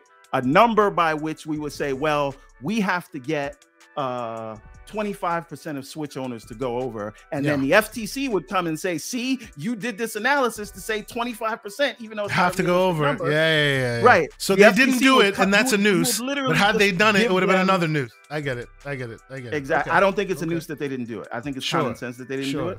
And they wouldn't do it absent this deal. Like I do not believe Microsoft would have done if they were going to put it on the Switch. None of this stuff was going to be done. They were just going to go par for the course as they did. A lot of this research was done just to appease the regulators. 100%. I agree with that. Yes. So I think that the FTC, the only thing FTC might win is the market definition, but on cloud, they're stone cold loser on console. And subscription services, they tried to couple it with with Cloud, which the judge it did not buy at all because it didn't work, even make sense. It was just like a word salad. Yeah. But even when people say, okay, the judge has questions about the cloud market, defining the market is only step one. I do not feel in any way that they have proved their case for what they need to prove to grant the injunction. And again, on top of having no hard evidence of harm on day one, right? The Judge Corley would have to block the deal, which would be the first time in the District 9. That's important, circuit. But good this is an unprecedented level kind of deal. Like I will say the unprecedented nature of it is what we are basically relying on when we are saying that the CMA will exactly good point. So that is a righteous pushback there, Gaz. While it is true that because it is unprecedented, it's unlikely vertical versus horizontal for the first time. That exact case was made in the CMA instance, and for the first time, it's seemingly happening that the CMA is getting their hand slapped, even though everyone was convinced it could never happen that the CMA, if they made a decision, it's gold, right? We are seeing unprecedented times. So that's where I go, we shall see. I want to hear Gaz talk about Gaz, please, Gaz. Speak on it. Just to add a little bit of context. Please. The unprecedented nature that I'm alluding to is the nature of dealings with the CMA. I don't think you're going to convince the CMA. They're very bullish and very hard-headed on their position on when cloud. They believe it, they're right. Yes. That's the attitude they're having. Now, I would have thought that because this deal is unprecedented in terms of its scope, in terms of its value, in terms of, in my opinion, just whilst I understand where the CMA is coming from, I still think the cloud argument is too weak because it's so speculative to stop a deal, to stop a market from thriving before it's really even born, when no market actors in this space, really, other than Google that walked away anyway, is Microsoft that can push it through. You're basically inviting the market to die before it even gets a pushback. You're adhering to the needs of the few while screwing the needs of the many later. Like it's no. There is no few. Speculative there's a speculative few today. Exactly. Yes. There's not even a real few. So it's like a very weak argument. I get it. I get the basis on it. But when Microsoft, the thing that I didn't respect was when the EC made its decision and passed the deal, instantly the CMA came back massively defensive over it. And you know more than most that the EC and the CMA, both of them are very much there's no love lost there, so they're ready to snipe each other whenever possible. So. I feel this conspiracy hats on. Oh, here we go. I feel like it was a political move by the EU. They threw him in front of the bus. And I'm going to tell you why. That might not be that tinfoil hat than you think. There is a massive power thing here. EC has, post-Brexit, a lot of animosity. You want to invite business. You want to send a signal. And EC, being more, in my opinion, competent, managed to fashion a resolution. Microsoft loosened up. They got a deal, but they got a condition. Microsoft offer it everywhere. That is a big concession. CMA didn't do that. CMA wasn't even interested in listening to it after the EC had commissioned. If I had any confidence in the CMA being, in my opinion, reasonable, they would have said, though, even if they objected, they said, that's a good, or we understand the concession, we acknowledge it, and that's admirable. We'll consider it. They would have tried to work with them. Yeah, they didn't even try. Or they would have pushed back and said, "Try this. Try something else." Yes. Try and there is no try this. There is no alternative in this market that is barely born, and I just find that really reprehensible is not the word, but I just don't find. So when the unprecedented nature of it, I'm like, when the whole world has passed it essentially, when the FTC, if the FTC's injunction flops, this deal is going through.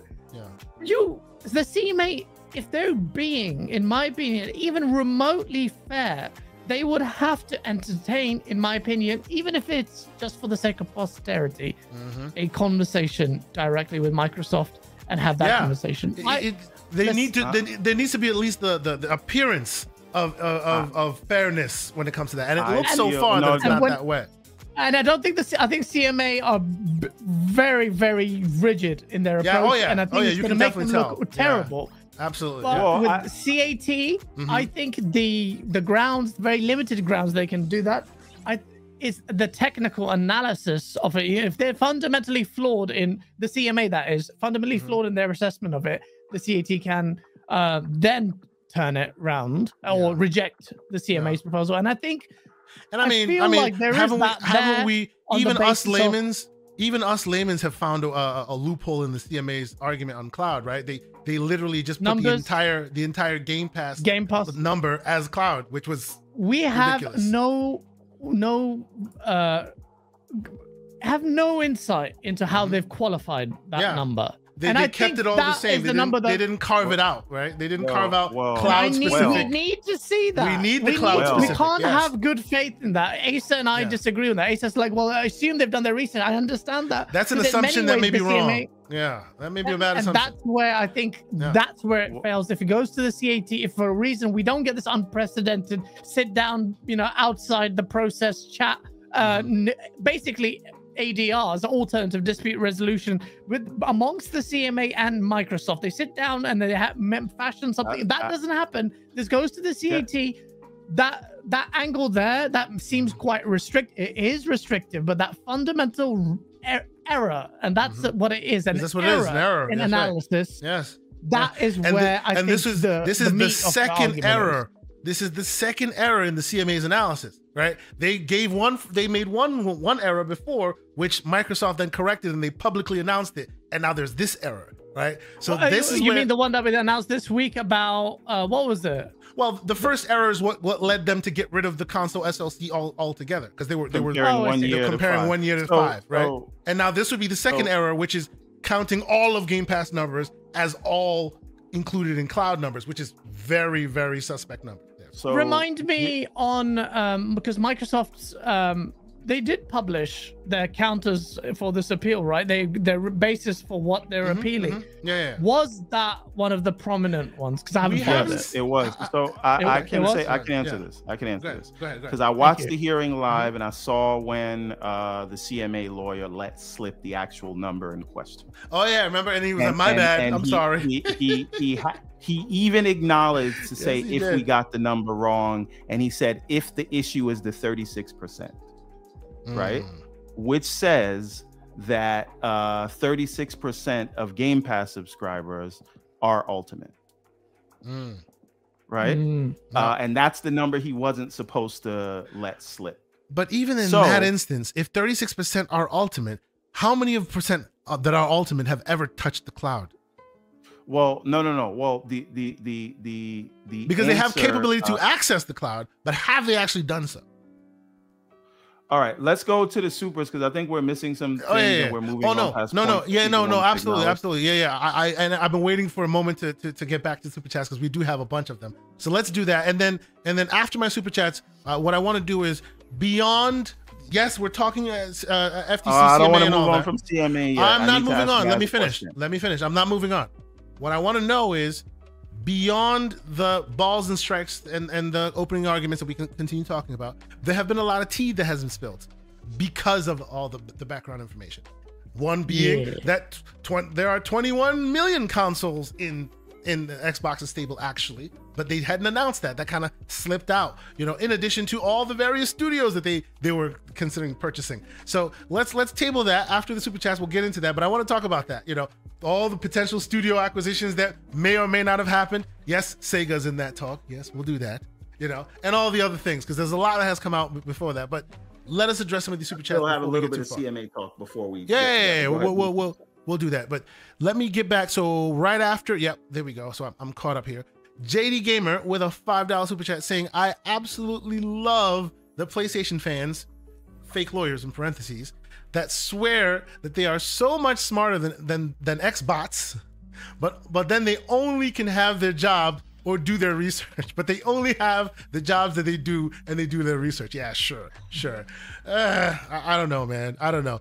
Everyone, there are a lot of sofa experts that are talking in this space, and one lawyer, like, even though, like, I have to give the shout out to Luke Smith, Steele? and Luke Steele. He came on our show.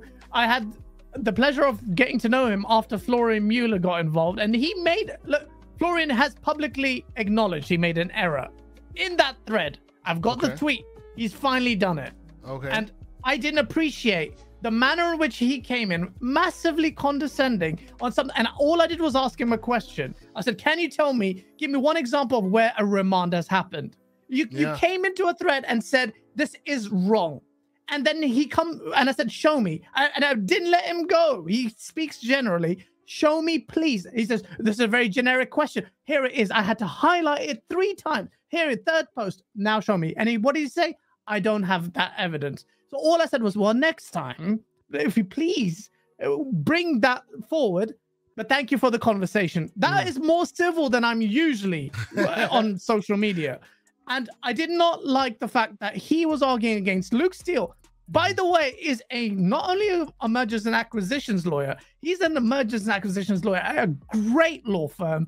And it doesn't matter if he's in the BVI. It makes no sense. Trust me, he knows what he's talking about. But Luke is only espousing based, and he's still, he wants the deal to be done. He's let's be clear here. Let's be clear. There is no slander for Luke Steele here. We appreciate it. I know you guys. I want people to understand, because I got the Florian Mueller cult.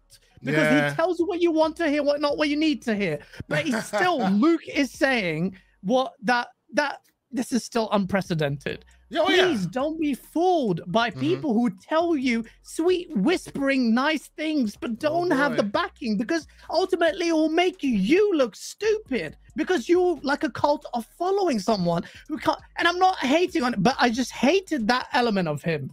And then there's a whole ream of things. I'm not going to slander him on your show, but all I'm saying is, look, someone in chat says, I can't believe Gaz arguing with Gaz. He's an actual lawyer. I'm in commercial property. I am not in litigation or mergers and acquisitions. It's a whole different kettle of fish. But being trained as a lawyer, you do and by the way, let's just real quick, we are working in the background. We would love to have Florian on. You know, like intelligent minds can disagree, and we like that around here, as long as we do it respectfully, and that's all fair game. Why would you do that? Anyway, that's fine. You can have Florian on. That's fine. Florian will be on. I love it. Absolutely. That was my best source monologue, by the way. Poor Florian. Go ahead.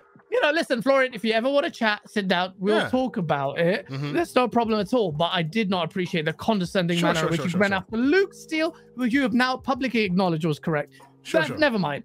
Other than that, all I will say is I've kind of lost track. I just wanted to sing Luke's praises. I think he's a great guy. He's very knowledgeable, and you guys should listen. Please relax.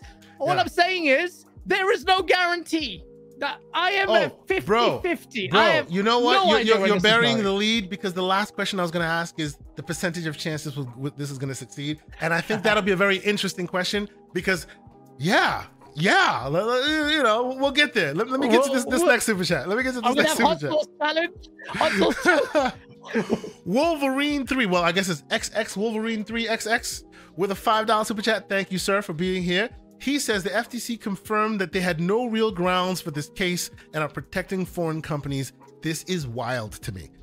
This is the problem why people get in their feels, because they see this out and out, you know, on Front Street injustice, presumably, and it just offends. You know, it's very, very interesting situation where we find ourselves in. JD Gamer with a $2 super chat saying that 20% came out of Jim Ryan's back pocket from PlayStation. Yeah, well, you know, it does seem like they have been very much ready to take his talking points to the Front Street if he's willing to give that to them. Wolverine 3 back again here with another $5 and saying, from what I can see, I don't believe the vertical merger even has a vertical merger has even ever been blocked. It should have been. I've been shocked that the judge will grant the PI. Well, that's the thing. She seems to be super smart and knowledgeable here, but you can't account, man. I don't know. Everbone, what are your thoughts? So I mean, this is my point with the earlier. And I have a few more right? super chats coming, so I'm gonna do that too. So we can't on one hand acknowledge, and this is very true, that this is a novel case, which is what Luke says and what Gaz says. But we can't on one hand say that you know what, this is novel. This is the biggest purchase in Microsoft and the video gaming industry's history. And even though a vertical merger in this Ninth Circuit of Appeals and in the Northern District of California has never been granted a PI, we're in uncharted waters. And I think the same goes for what we can assume that the CMA will and won't do, and what will and won't happen, because we are in uncharted waters. Yeah, no, I agree with you. I agree with you on that. And of course, JD Gamer still in here showing his support, continuous support. Brother, we appreciate you. He left a $2 super chat and he says, "Let Everborn Saga cook." He is cooking, and we are appreciating the fruits of his labor, sir. And of course, once again, with another $5 super chat, JD Gamer says, "If you believe Dr. Lee is really the real unbiased expert, I have a bridge and a beachfront property. I can tell you in Antarctica." Just like James Weingarten. Well, these are PlayStation fans. I believe it in my bones. Sycamore 7 with a $10 super chat. Thank you for being here, Sycamore. He says, "Let's not forget, the judge said that Sony can be competitive and offer day and date on their service, which in turn would incentivize Sony to be competitive like Microsoft. Sony being hurt is capped." Absolutely. Yeah. That goes back to the other super chat, and you're talking about consumers being harmed. You have to think about, forget consumers being benefited. You've got a market leader that is resistant to cloud or Game Pass's model for the reason none other than, and do not fall for their narrative that it will dilute the quality of the experiences. It's because they want to maximize and squeeze the juice of that model to profit exactly. And you even heard Jim say it. You heard Jim Ryan say it in his deposition when he was being deposed. It's all about shareholder options. It's all about options for their shareholders. Yeah, every once in a while he'll throw PlayStation gamers or PlayStation consumers, but it's never about what's beneficial for them. It's about, and to him, what's beneficial for them is having a healthy market where they can keep making money, that they can keep making games for you. And that's why you should continue wanting it this way, right? That is the needle he's trying to thread, but he's doing that and saying, you want us to take your money, because if we don't take your money, you won't get those bangers you want. Gaz, that's literally what he's saying. Did you know, Gaz, the letter, and I don't know if you read the letter, they showed the letter that Jim Ryan sent to Phil Spencer, and he literally, and all the stuff he wanted, the honey-do list he wanted. We would need parity on all Activision games, including in subscriptions, including ZeniMax. And it needs to be at financial beneficial terms to us, and we need ZeniMax games. Bro, who did I have I not Call of Duty in an alternate universe where did Sony make the deal? Did they pay 70 billion? Imagine that. The balls on this guy. And did you observe the language used comparatively? Jim Ryan's email was blatantly written by their legal team. He didn't even attempt to dress it up like it was his email. Phil Spencer, but by the way, it was quite funny to observe in terms of legal writing. Look, there's this game that lawyers play. Generally, it's like dear. When the moment the dear disappears, it gets already a little bit acrimonious. If the kind regards becomes regards, it gets a little bit serious. Phil didn't even remove that. There's no cheers, there's no regards. And then on the prose of that letter, you could 100%. A lawyer can identify a letter from or an email or correspondence from another lawyer. And Jim Ryan's email was written with a team of at least 5 of them setting over. He didn't even send that email. No, when you started hearing point 2 referring back to point 1, and if you agreed to these points, then we could move forward. I'm like, this is why he had a video deposition. Is this? That's what this was. He couldn't sit there and be deposed in real life because he might not be able to remember all the talking points. So he had the He would crack help him. through. He would absolutely 100% agree with you, Asante. He would have crumbled because the litigators in their team have been guiding this whole thing. Yep. The absolute and no wonder Phil's pissed. It's like, are you taking the piss with this email? Canned like, responses, what are you doing here? You know, but let's get back on track. Let's get back on track. We have a few more super chats, and then we'll get to the final topic at hand, and we'll go completely slanderous before the show ends. I do have to ask a question about the CMA. We are 3 hours in. We're going as quickly as we can. I have my show to prepare for as well. Please. Exactly, and we have other shows to do. JD Gamer with a $5 super chat. Fake big picture PlayStation fans talking about there will be a market harm to consumers because all that will exist is PlayStation Plus and Game Pass. No Steam, no App Store. Very strange. Yeah, that is very, very strange. It's almost like it's only PlayStation or bust or Xbox. Like it's this. That's the way Sony. That's the way they're framing it. FTC. Yeah. It's very bad. JD is right. The Federal Trade Commission is arguing, using pony logic from Spaces. This is where we are right now. It's so Spaces. No, you're not wrong. You're not wrong. And then we have Stay High _FFF with a $5 super chat. Says, thanks Kay for helping and the advice. I decided to go with the deck. It'll be here tomorrow. Congratulations, sir. Hey, there's a happy customer. If you ever have any issues, you need any help, DM's always open. He had to put in a coupon code Asante to get a discount back. Bro,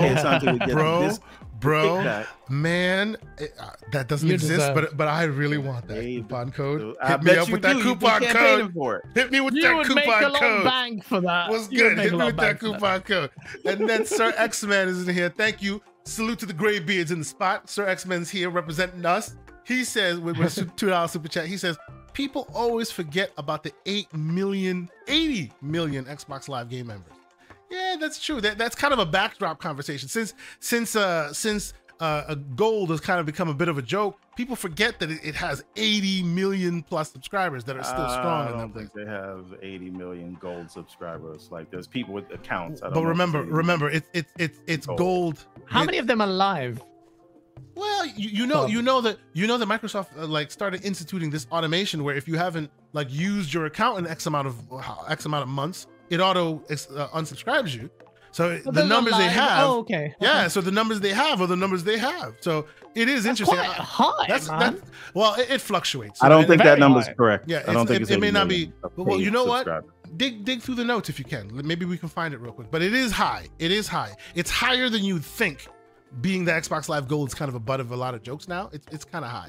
So it's not as high as the other guy who super chatted. Literally said get high. Stay high FFF. But sorry, that's bad joke. We have Rob the Dawn 202 with a $5 super chat. Thank you for being here. He says, not just use cloud, but continuously use cloud because I used it for 1 week. I visited my mom. This is this is pertaining to Game Pass Ultimate users. Exactly. If you're going to use them as, these are the Game Pass users and these are the cloud users, you need to set a barometer that really says, hey, these are the cloud users that use it all the time. You can't just, I tried it real quick, so now they count. Here's the problem with the market definition of cloud, and we can just move on because that was the last one. No, it's not. There's one more super chat to go, but continue. Okay, so go ahead and I'll come back to that. It's fine. I can answer. Final super chat. Jacob Novak with the 50 SEK. That's forgive me. Swedish krona. Swedish krona. Thank you so much. And he says, "I'm what does it say? I'm again the pony salt. If Sony saves up and tries, imagine. I missed it. Yeah, imagine the pony salt. Thank you. If Sony saves up and tries to buy a publisher after ABK, but Xbox and Microsoft fight against them in court and win. I would love that.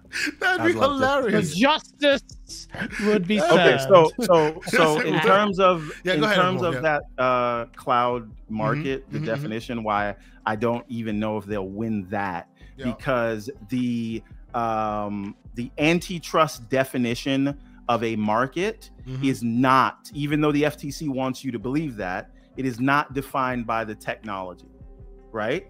It is this is the legal standard right here, and I want everybody to pay attention to this.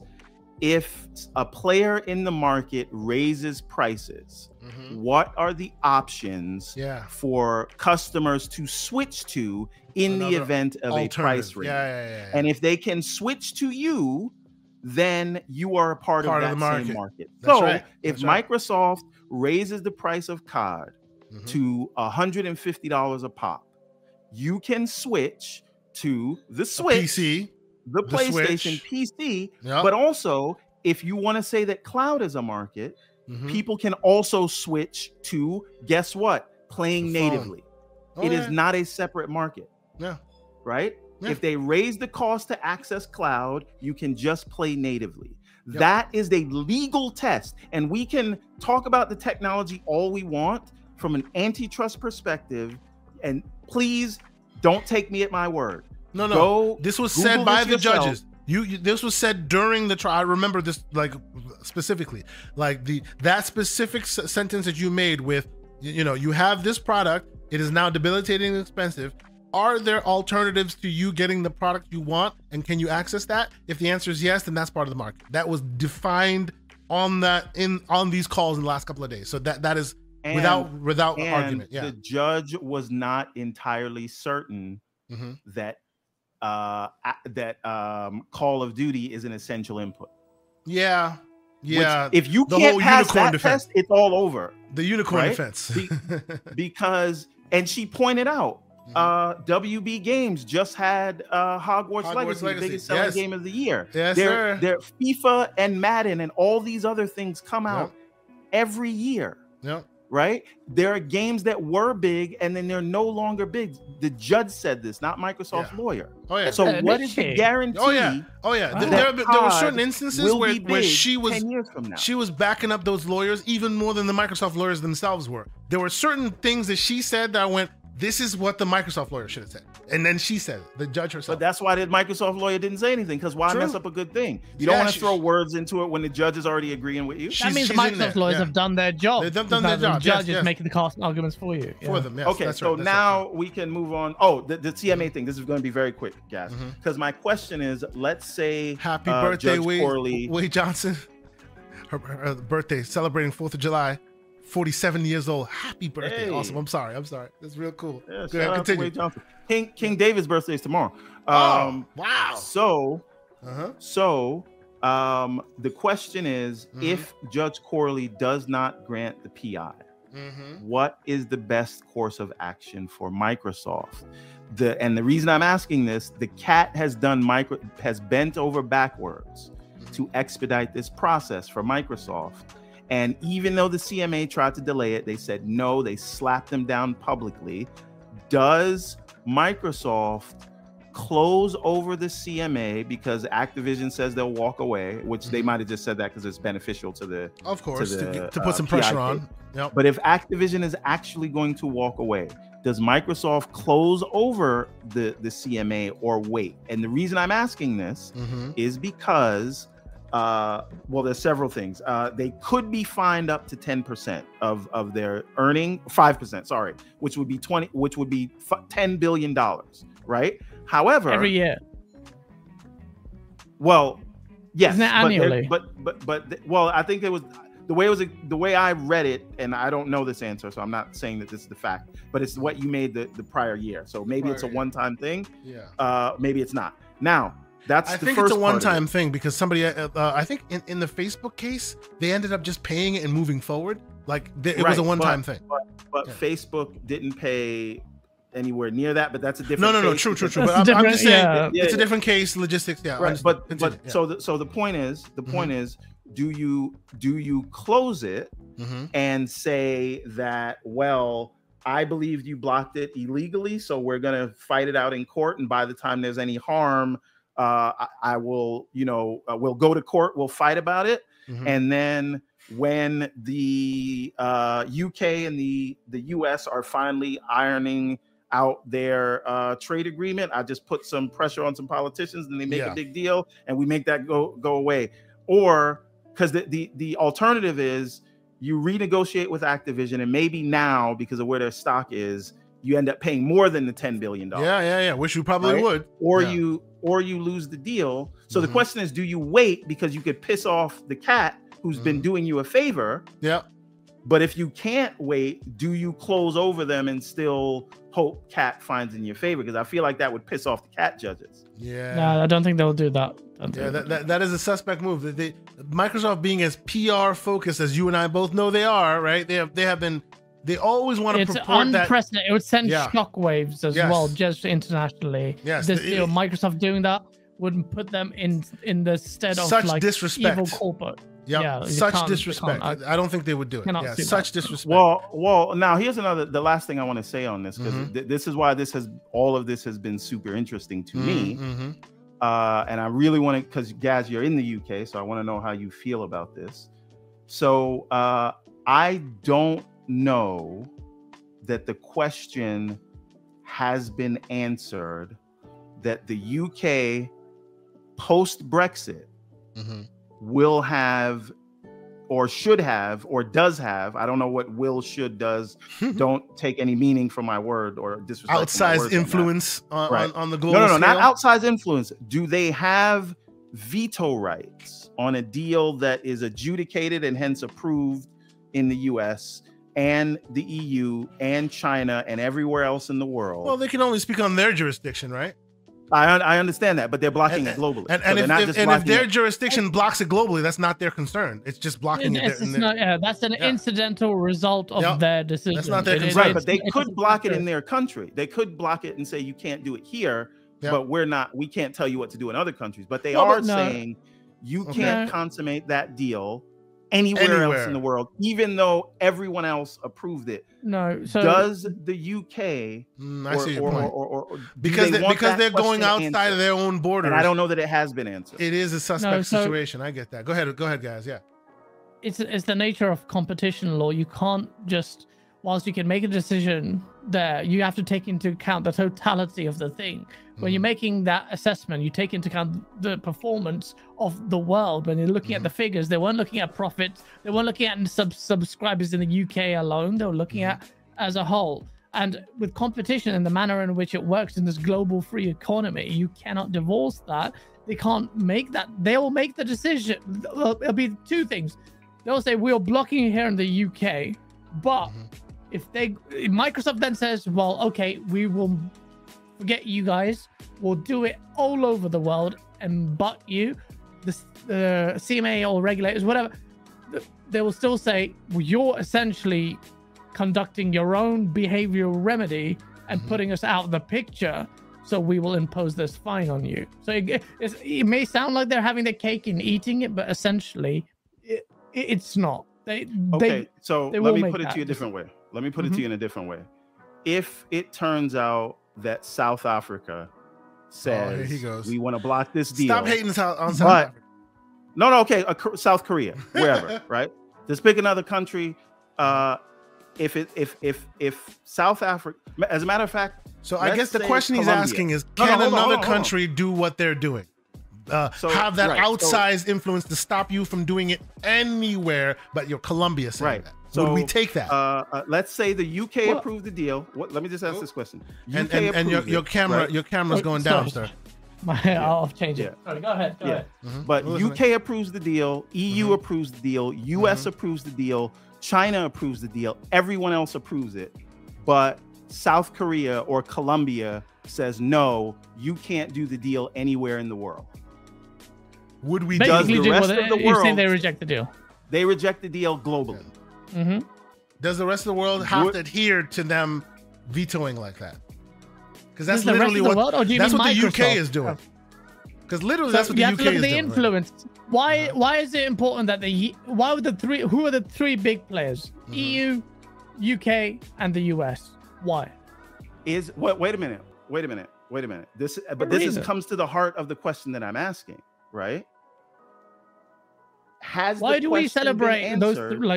Because but this is my not point. All countries are equal in terms of influence, right? In terms of, but you're coming to the question that I'm asking, which is the UK post Brexit as powerful as the US as they used to be? Do they still warrant that deference that they've been getting all this time?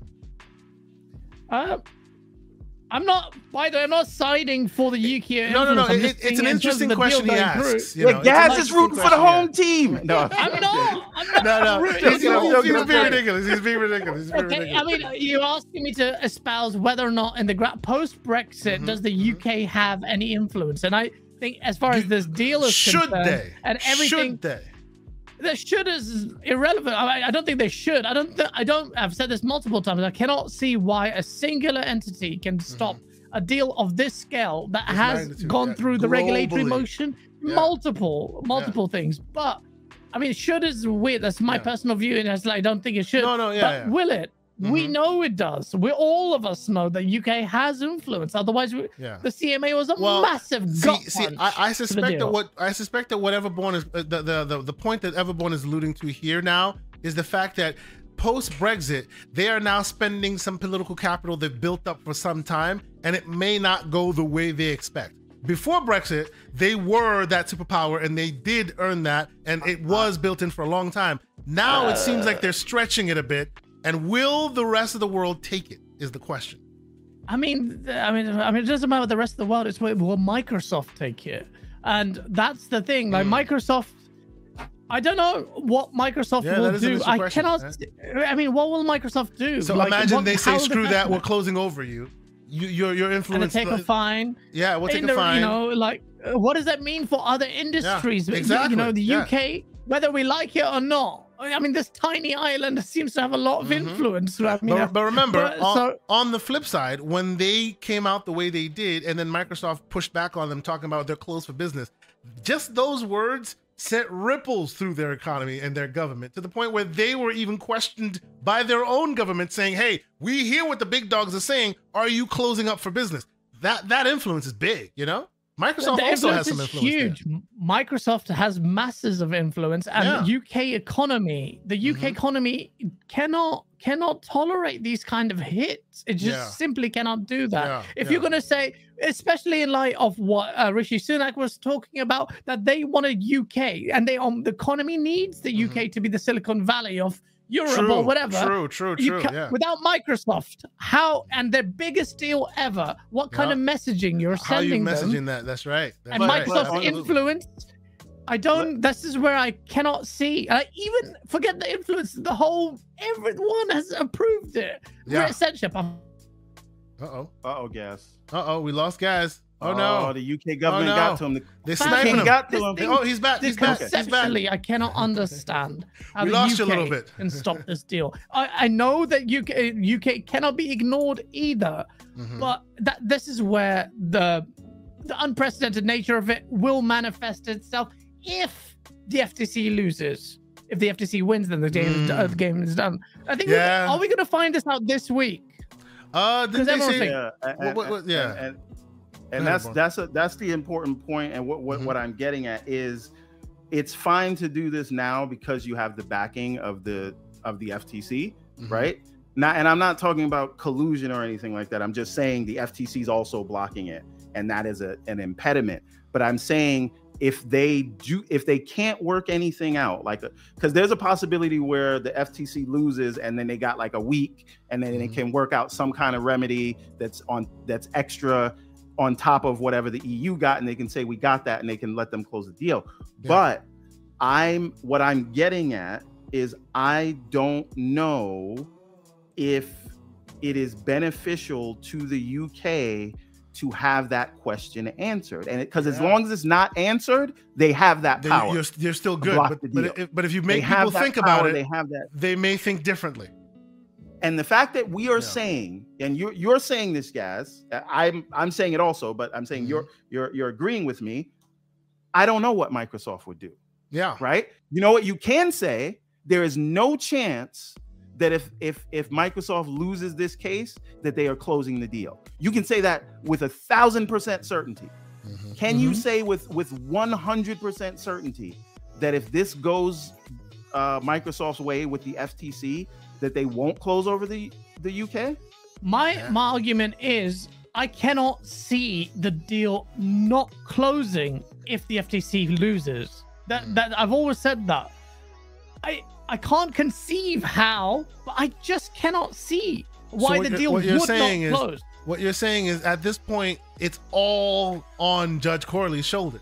Even though she's not necessarily judging, she's not necessarily making the determination of the case itself, but just that PI alone will be the make or break. The fact that if she fails to grant said PI, we're in the game. If she does, she has effectively just killed this entire thing globally. Yeah, we know. Crazy. We know that if she grants the PI, that the deal is dead. This is why it's so fun. The answer is coming globally.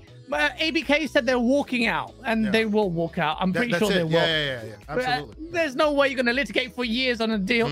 But I do think, like, we'll talk about the chances of success. But I cannot. You know what? Give me that. Give me that now, guys. Give me that now. We're at the end, towards the end of our conversation. Okay. I want to know. What do you think? You're an expert in this field. Yes, you don't do M&A law. You are far more capable in this realm than most of us in this chat and on this panel, as you deal with the legal realm far more than we do, right? So in your estimation, and I'm not saying we're not taking you as Luke Steele or Florian Mueller and all of that. We get that, right? But Florian Mueller, he's a few levels below. There we go. My question is, as a person who thinks deep about these things, and I value your opinion, sir, what do you think? Like, will we reconvene, and will we see a world where we come back and go, well, they tried that one, it didn't work. Let's move on, right? Let's move on to that Sega acquisition, maybe. Is that what we're going to see in the next couple of days, or are we back in the races? That's what I want to know. Your final look. Will you be stunned at the result? I'll be stunned at the result either way, but I will say my look. If in a fair world, if the case and the conduct of Microsoft versus FTC's lawyers in this hearing was to determine the outcome, the deal would pass. If the injunction would fail. That I think most people, and I'm not talking about it generally, the perception is the FTC flopped the case. They fumbled. Their over-reliance on the console market and the cloud stuff there's not enough meat there to actually convincingly make that argument. But then the question is whether or not is it enough for an injunction. That's where it gets a little bit thing. I think freaking J-Dub is going to be in this country, man. Can you imagine the pictures of me and him? We're going to be going out. I'm going to go show him a good time. We're going to have a sick time. But can you imagine his face? Pictures are going to be me going, and with a drink in our hands, and then you got freaking J-Dub going, ah! So I need this deal to go through. No, joking aside, my gut is telling me, even though it's very close, it's edging towards Microsoft winning. Because the ramifications are huge. I think beyond gaming, yeah. Massively beyond gaming. This is one of the things I was going to mention when Everborn you were talking about this. It's massively beyond gaming. That this would give, in my opinion, unwarranted, maybe another word. Just giving approval to the FTC that has been a horrendously run regulatory body under Lina Khan, almost absolutely hostile to the point of losing the essence of what you were set up to do. Being all this massive warrior.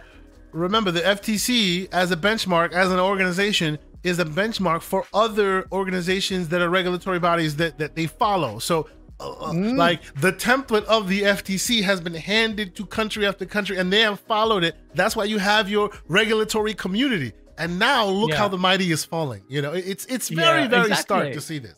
Rebukes in Congress massively. Internally, you've had mass exodus. It is an absolute show at the FTC. Absolutely. So losing, even if the judge rightly or wrongly decides to uphold the injunction, if they uphold the injunction, I just feel like the FTC gets a little bit of legitimacy that it does not deserve. It does not deserve this injunction. Forget the fanboy and all of that. On the merits of it, it should pass. But we'll find out. And then we'll have to talk about what this means if it fails. Absolutely. Because if it fails, These streets are going to be so messy. There's going to be so much mess. I'm not going to do any work. Oh, it's going to be mad. Oh, well, Mr. Everborn Saga, last word from you. Who got any work done last week? Bro, you saw the video I posted for games I've been playing. I didn't get to play anything. I was too busy listening to all the... Gaz, let me tell you something. I was on conference calls for work. With one ear halfway listening to the conference call, the other ear listening to the case. It was wild. Somebody said on Twitter, this was like the OJ case for gamers. And this is the most hilarious thing, because whenever you see somebody like, oh, I'm so tired of hearing about the FTC, I'm gonna mute it, but they're in everybody's thread with the commentary on it. Stop pretending you don't care about it. This is one every Everborn Saga. Don't talk about Everborn Saga. Stop the bloviating. It's time. Give me your end result. Give me your end result, Everborn. More. I like the bloviate. What happens? What happens? Do we see? First off, give me your percentage of success. Just a percentage of success.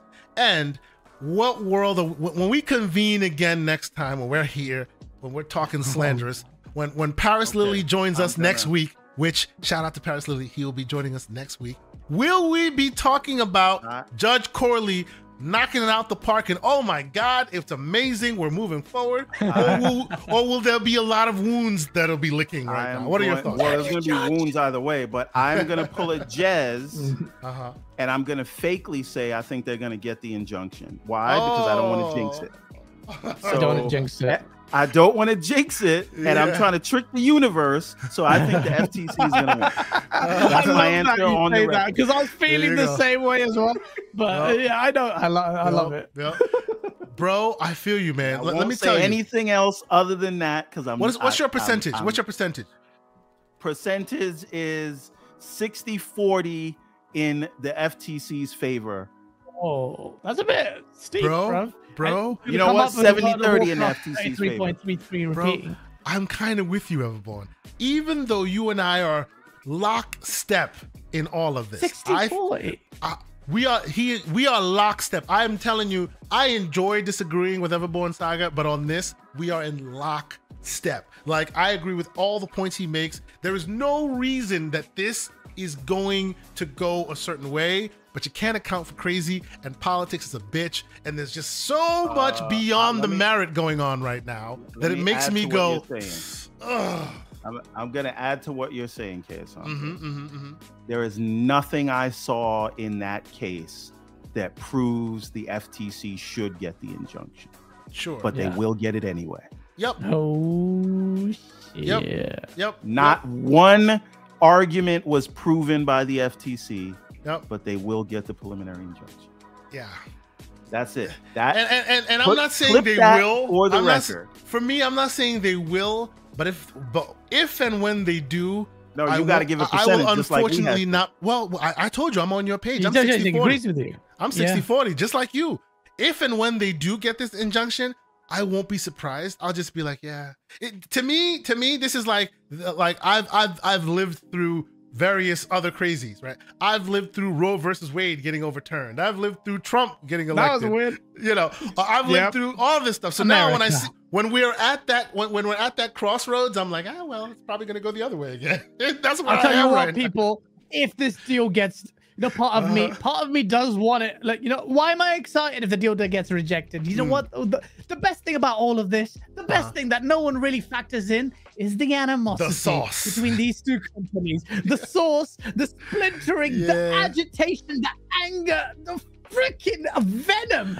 If this deal fails, can we agree? It's gonna be next on PlayStation, guys. Can we agree that if this deal fails, all the internal monologuing that Microsoft was doing, even though they were mea culping on the outside, we're gonna start hearing that on Front Street. You're gonna hear the booty. Matt Booty's gonna come out like with the bat. He's gonna be, he's gonna be, it's gonna be the Matt Booty we want. Go ahead. Quote King David. This is the rise of Dark Phil. Because Phil, after all of the nice talk, he's the one who gave Order 66 on ZeniMax. He said everything's exclusive. True. I don't care what we said. Hey, case by case. You know what? Even to the point, yes, the ZeniMax thing, you could have said all that. Indiana Jones, they opened the pocket and they went they went multi-plat? No, sir. And he specifically said, wow. Specifically said, I did that because you did Spider-Man. There you go. Ooh. He said, I bought ZeniMax because you tried to get Starfield exclusive. That's I am right. telling you, if he did that as a reaction to what Sony did, yep. If Sony used the FTC to get this deal blocked, what do you think he's going to do? Scorched earth, baby. Scorched earth. It's going to be interesting. Bro. It's going to be interesting. Yeah. Make Colin Moriarty pay. That's what stop it. Stop it. This is the end of the show, ladies and gentlemen. We are at 3 hours and 28 minutes, sir. 3 hours and 28 minutes. We got to talk about the potentials. Hit me with the potentials. We got to do that next week. Okay, go. Chop. Very quick. I know you want your Sega talk. Thought I was wrong, but I knew it all along. Yeah. Go ahead. I told you that they were looking at Sega. Told you it was gonna happen, and the only reason it did, because as late as April 2021, they said it was the number one of their acquisition targets, and I got the evidence and the proof, Your Honor. Now, my question to you on that. My question to you on that, though, Everborn. We've already known, and it's been said many times, the acquisition you hear about is the acquisition that doesn't happen. What do you think about that? Right, but we're hearing about this through Discovery. But you're still hearing about it. No, that's different. That's not how the rule works. That's not the rule. That is not the rule. The rule is that if you hear a rumor of an acquisition, it is already dead, right? This is not a rumor. This is a document dump from a court case. It is very different. And by the way, Sega already breaks that rule because we heard the rumor about Sega and Rovio 2 days before it actually came but that's real. different. That's different. So Sega basically ceded ground on that one. They leaked it themselves. That was a whole different conversation. That was Rovio trying to get 900 million instead of 700 million, but that's neither here nor there. Yes, sir. For me, it will be wild if the deal gets blocked, but we know the targets now. And what did Sega say when they asked them? Not for now. No, yeah, true. They have a strategic partnership. Not and now. They said Microsoft values them more than Sony and Nintendo do. Which obvious. That's obvious, right? Absolutely. So you have two. That's significant. You have. We know Microsoft wants them because we got the paperwork. We know that Sega knows how they're valued. And by the way, you know when they started talking about this Activision deal in November of 2021. You know when they announced the deal, the partnership between the official partnership that Sarabon brokered between Sega and Microsoft in November. So this is like they were moving towards the acquisition. ABK comes into play. They say, hold on a minute. This is a way for us to funnel you some money. Strategic partnership for now, and then we'll get ABK. We'll be back. Right. That's basically what it and okay. Sarabon just happens to go on vacation. And then Everborn Saga does Sega building. And I know that's Zoom. Not. I know that is not their headquarters anymore. They sold that building. It's the same thing they did at Akihabara in Japan. Swear to God, I swear to God, they did that just for Everborn Saga. I swear, no one can convince me differently. Took the picture of the Sega building, bruv. They're flirting with each other. And they did that. No. They did that. They didn't take a picture while in front. They did it in the background because they knew that Everborn Saga would have to do that the movie thing, enhance. And I don't think people realize how obscure a location that is. That is. Like, you're in London. It is so. You don't go there by mistake. That's right. Yeah, you don't go there by mistake. That's right. It's on the M4 leading. I've seen it a few times because when I'm driving it in and out of London, you take pictures of. You're about to go into London. You take picture of that. You even look at the picture, bro. It's just a crusty highway and look massive guardrail on that. That is done for a reason. Whether or not it's consolidation talk or something else, but there's 100 trillion%. If you don't believe that, I don't know what to tell you. I don't know. You know what? I will let the super chats be the final word here, and then we're gonna close it out. Tim Purr 21 with a $10 Canadian saying, as a Canadian eating my ketchup and chips and watching the US, you can't account for crazy. And the deal will get blocked. Silver lining, Xbox gets Sega Forever Board. Thank you, sir. Listen, that is a net positive for me. I said in the beginning, I don't play Activision games. I need this to be. I love this deal for the salt, but I need this to be over so they can get back to where their eyes literally were. I'm not making it up anymore. Yep. And the final word for the day, Mr. Hargeet Chani in here. Thank you, sir, for being here with a $5 super chat. Shout out to Hargeet. He says, pretty sure I've been saying Square and Sega are a good target for Xbox, with a smiley face. Thank you, Hargeet. We remember. We remember. Oh, and of course, now they're gonna start doing us like ILP. We'll take the money. Thank you so much. Pause. You're ruining the show. You're ruining my flow, man. I want to answer this one.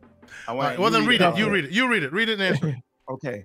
The question is, how soon do investors flee ABK if the Activision deal is blocked due to $5 super chat behavior?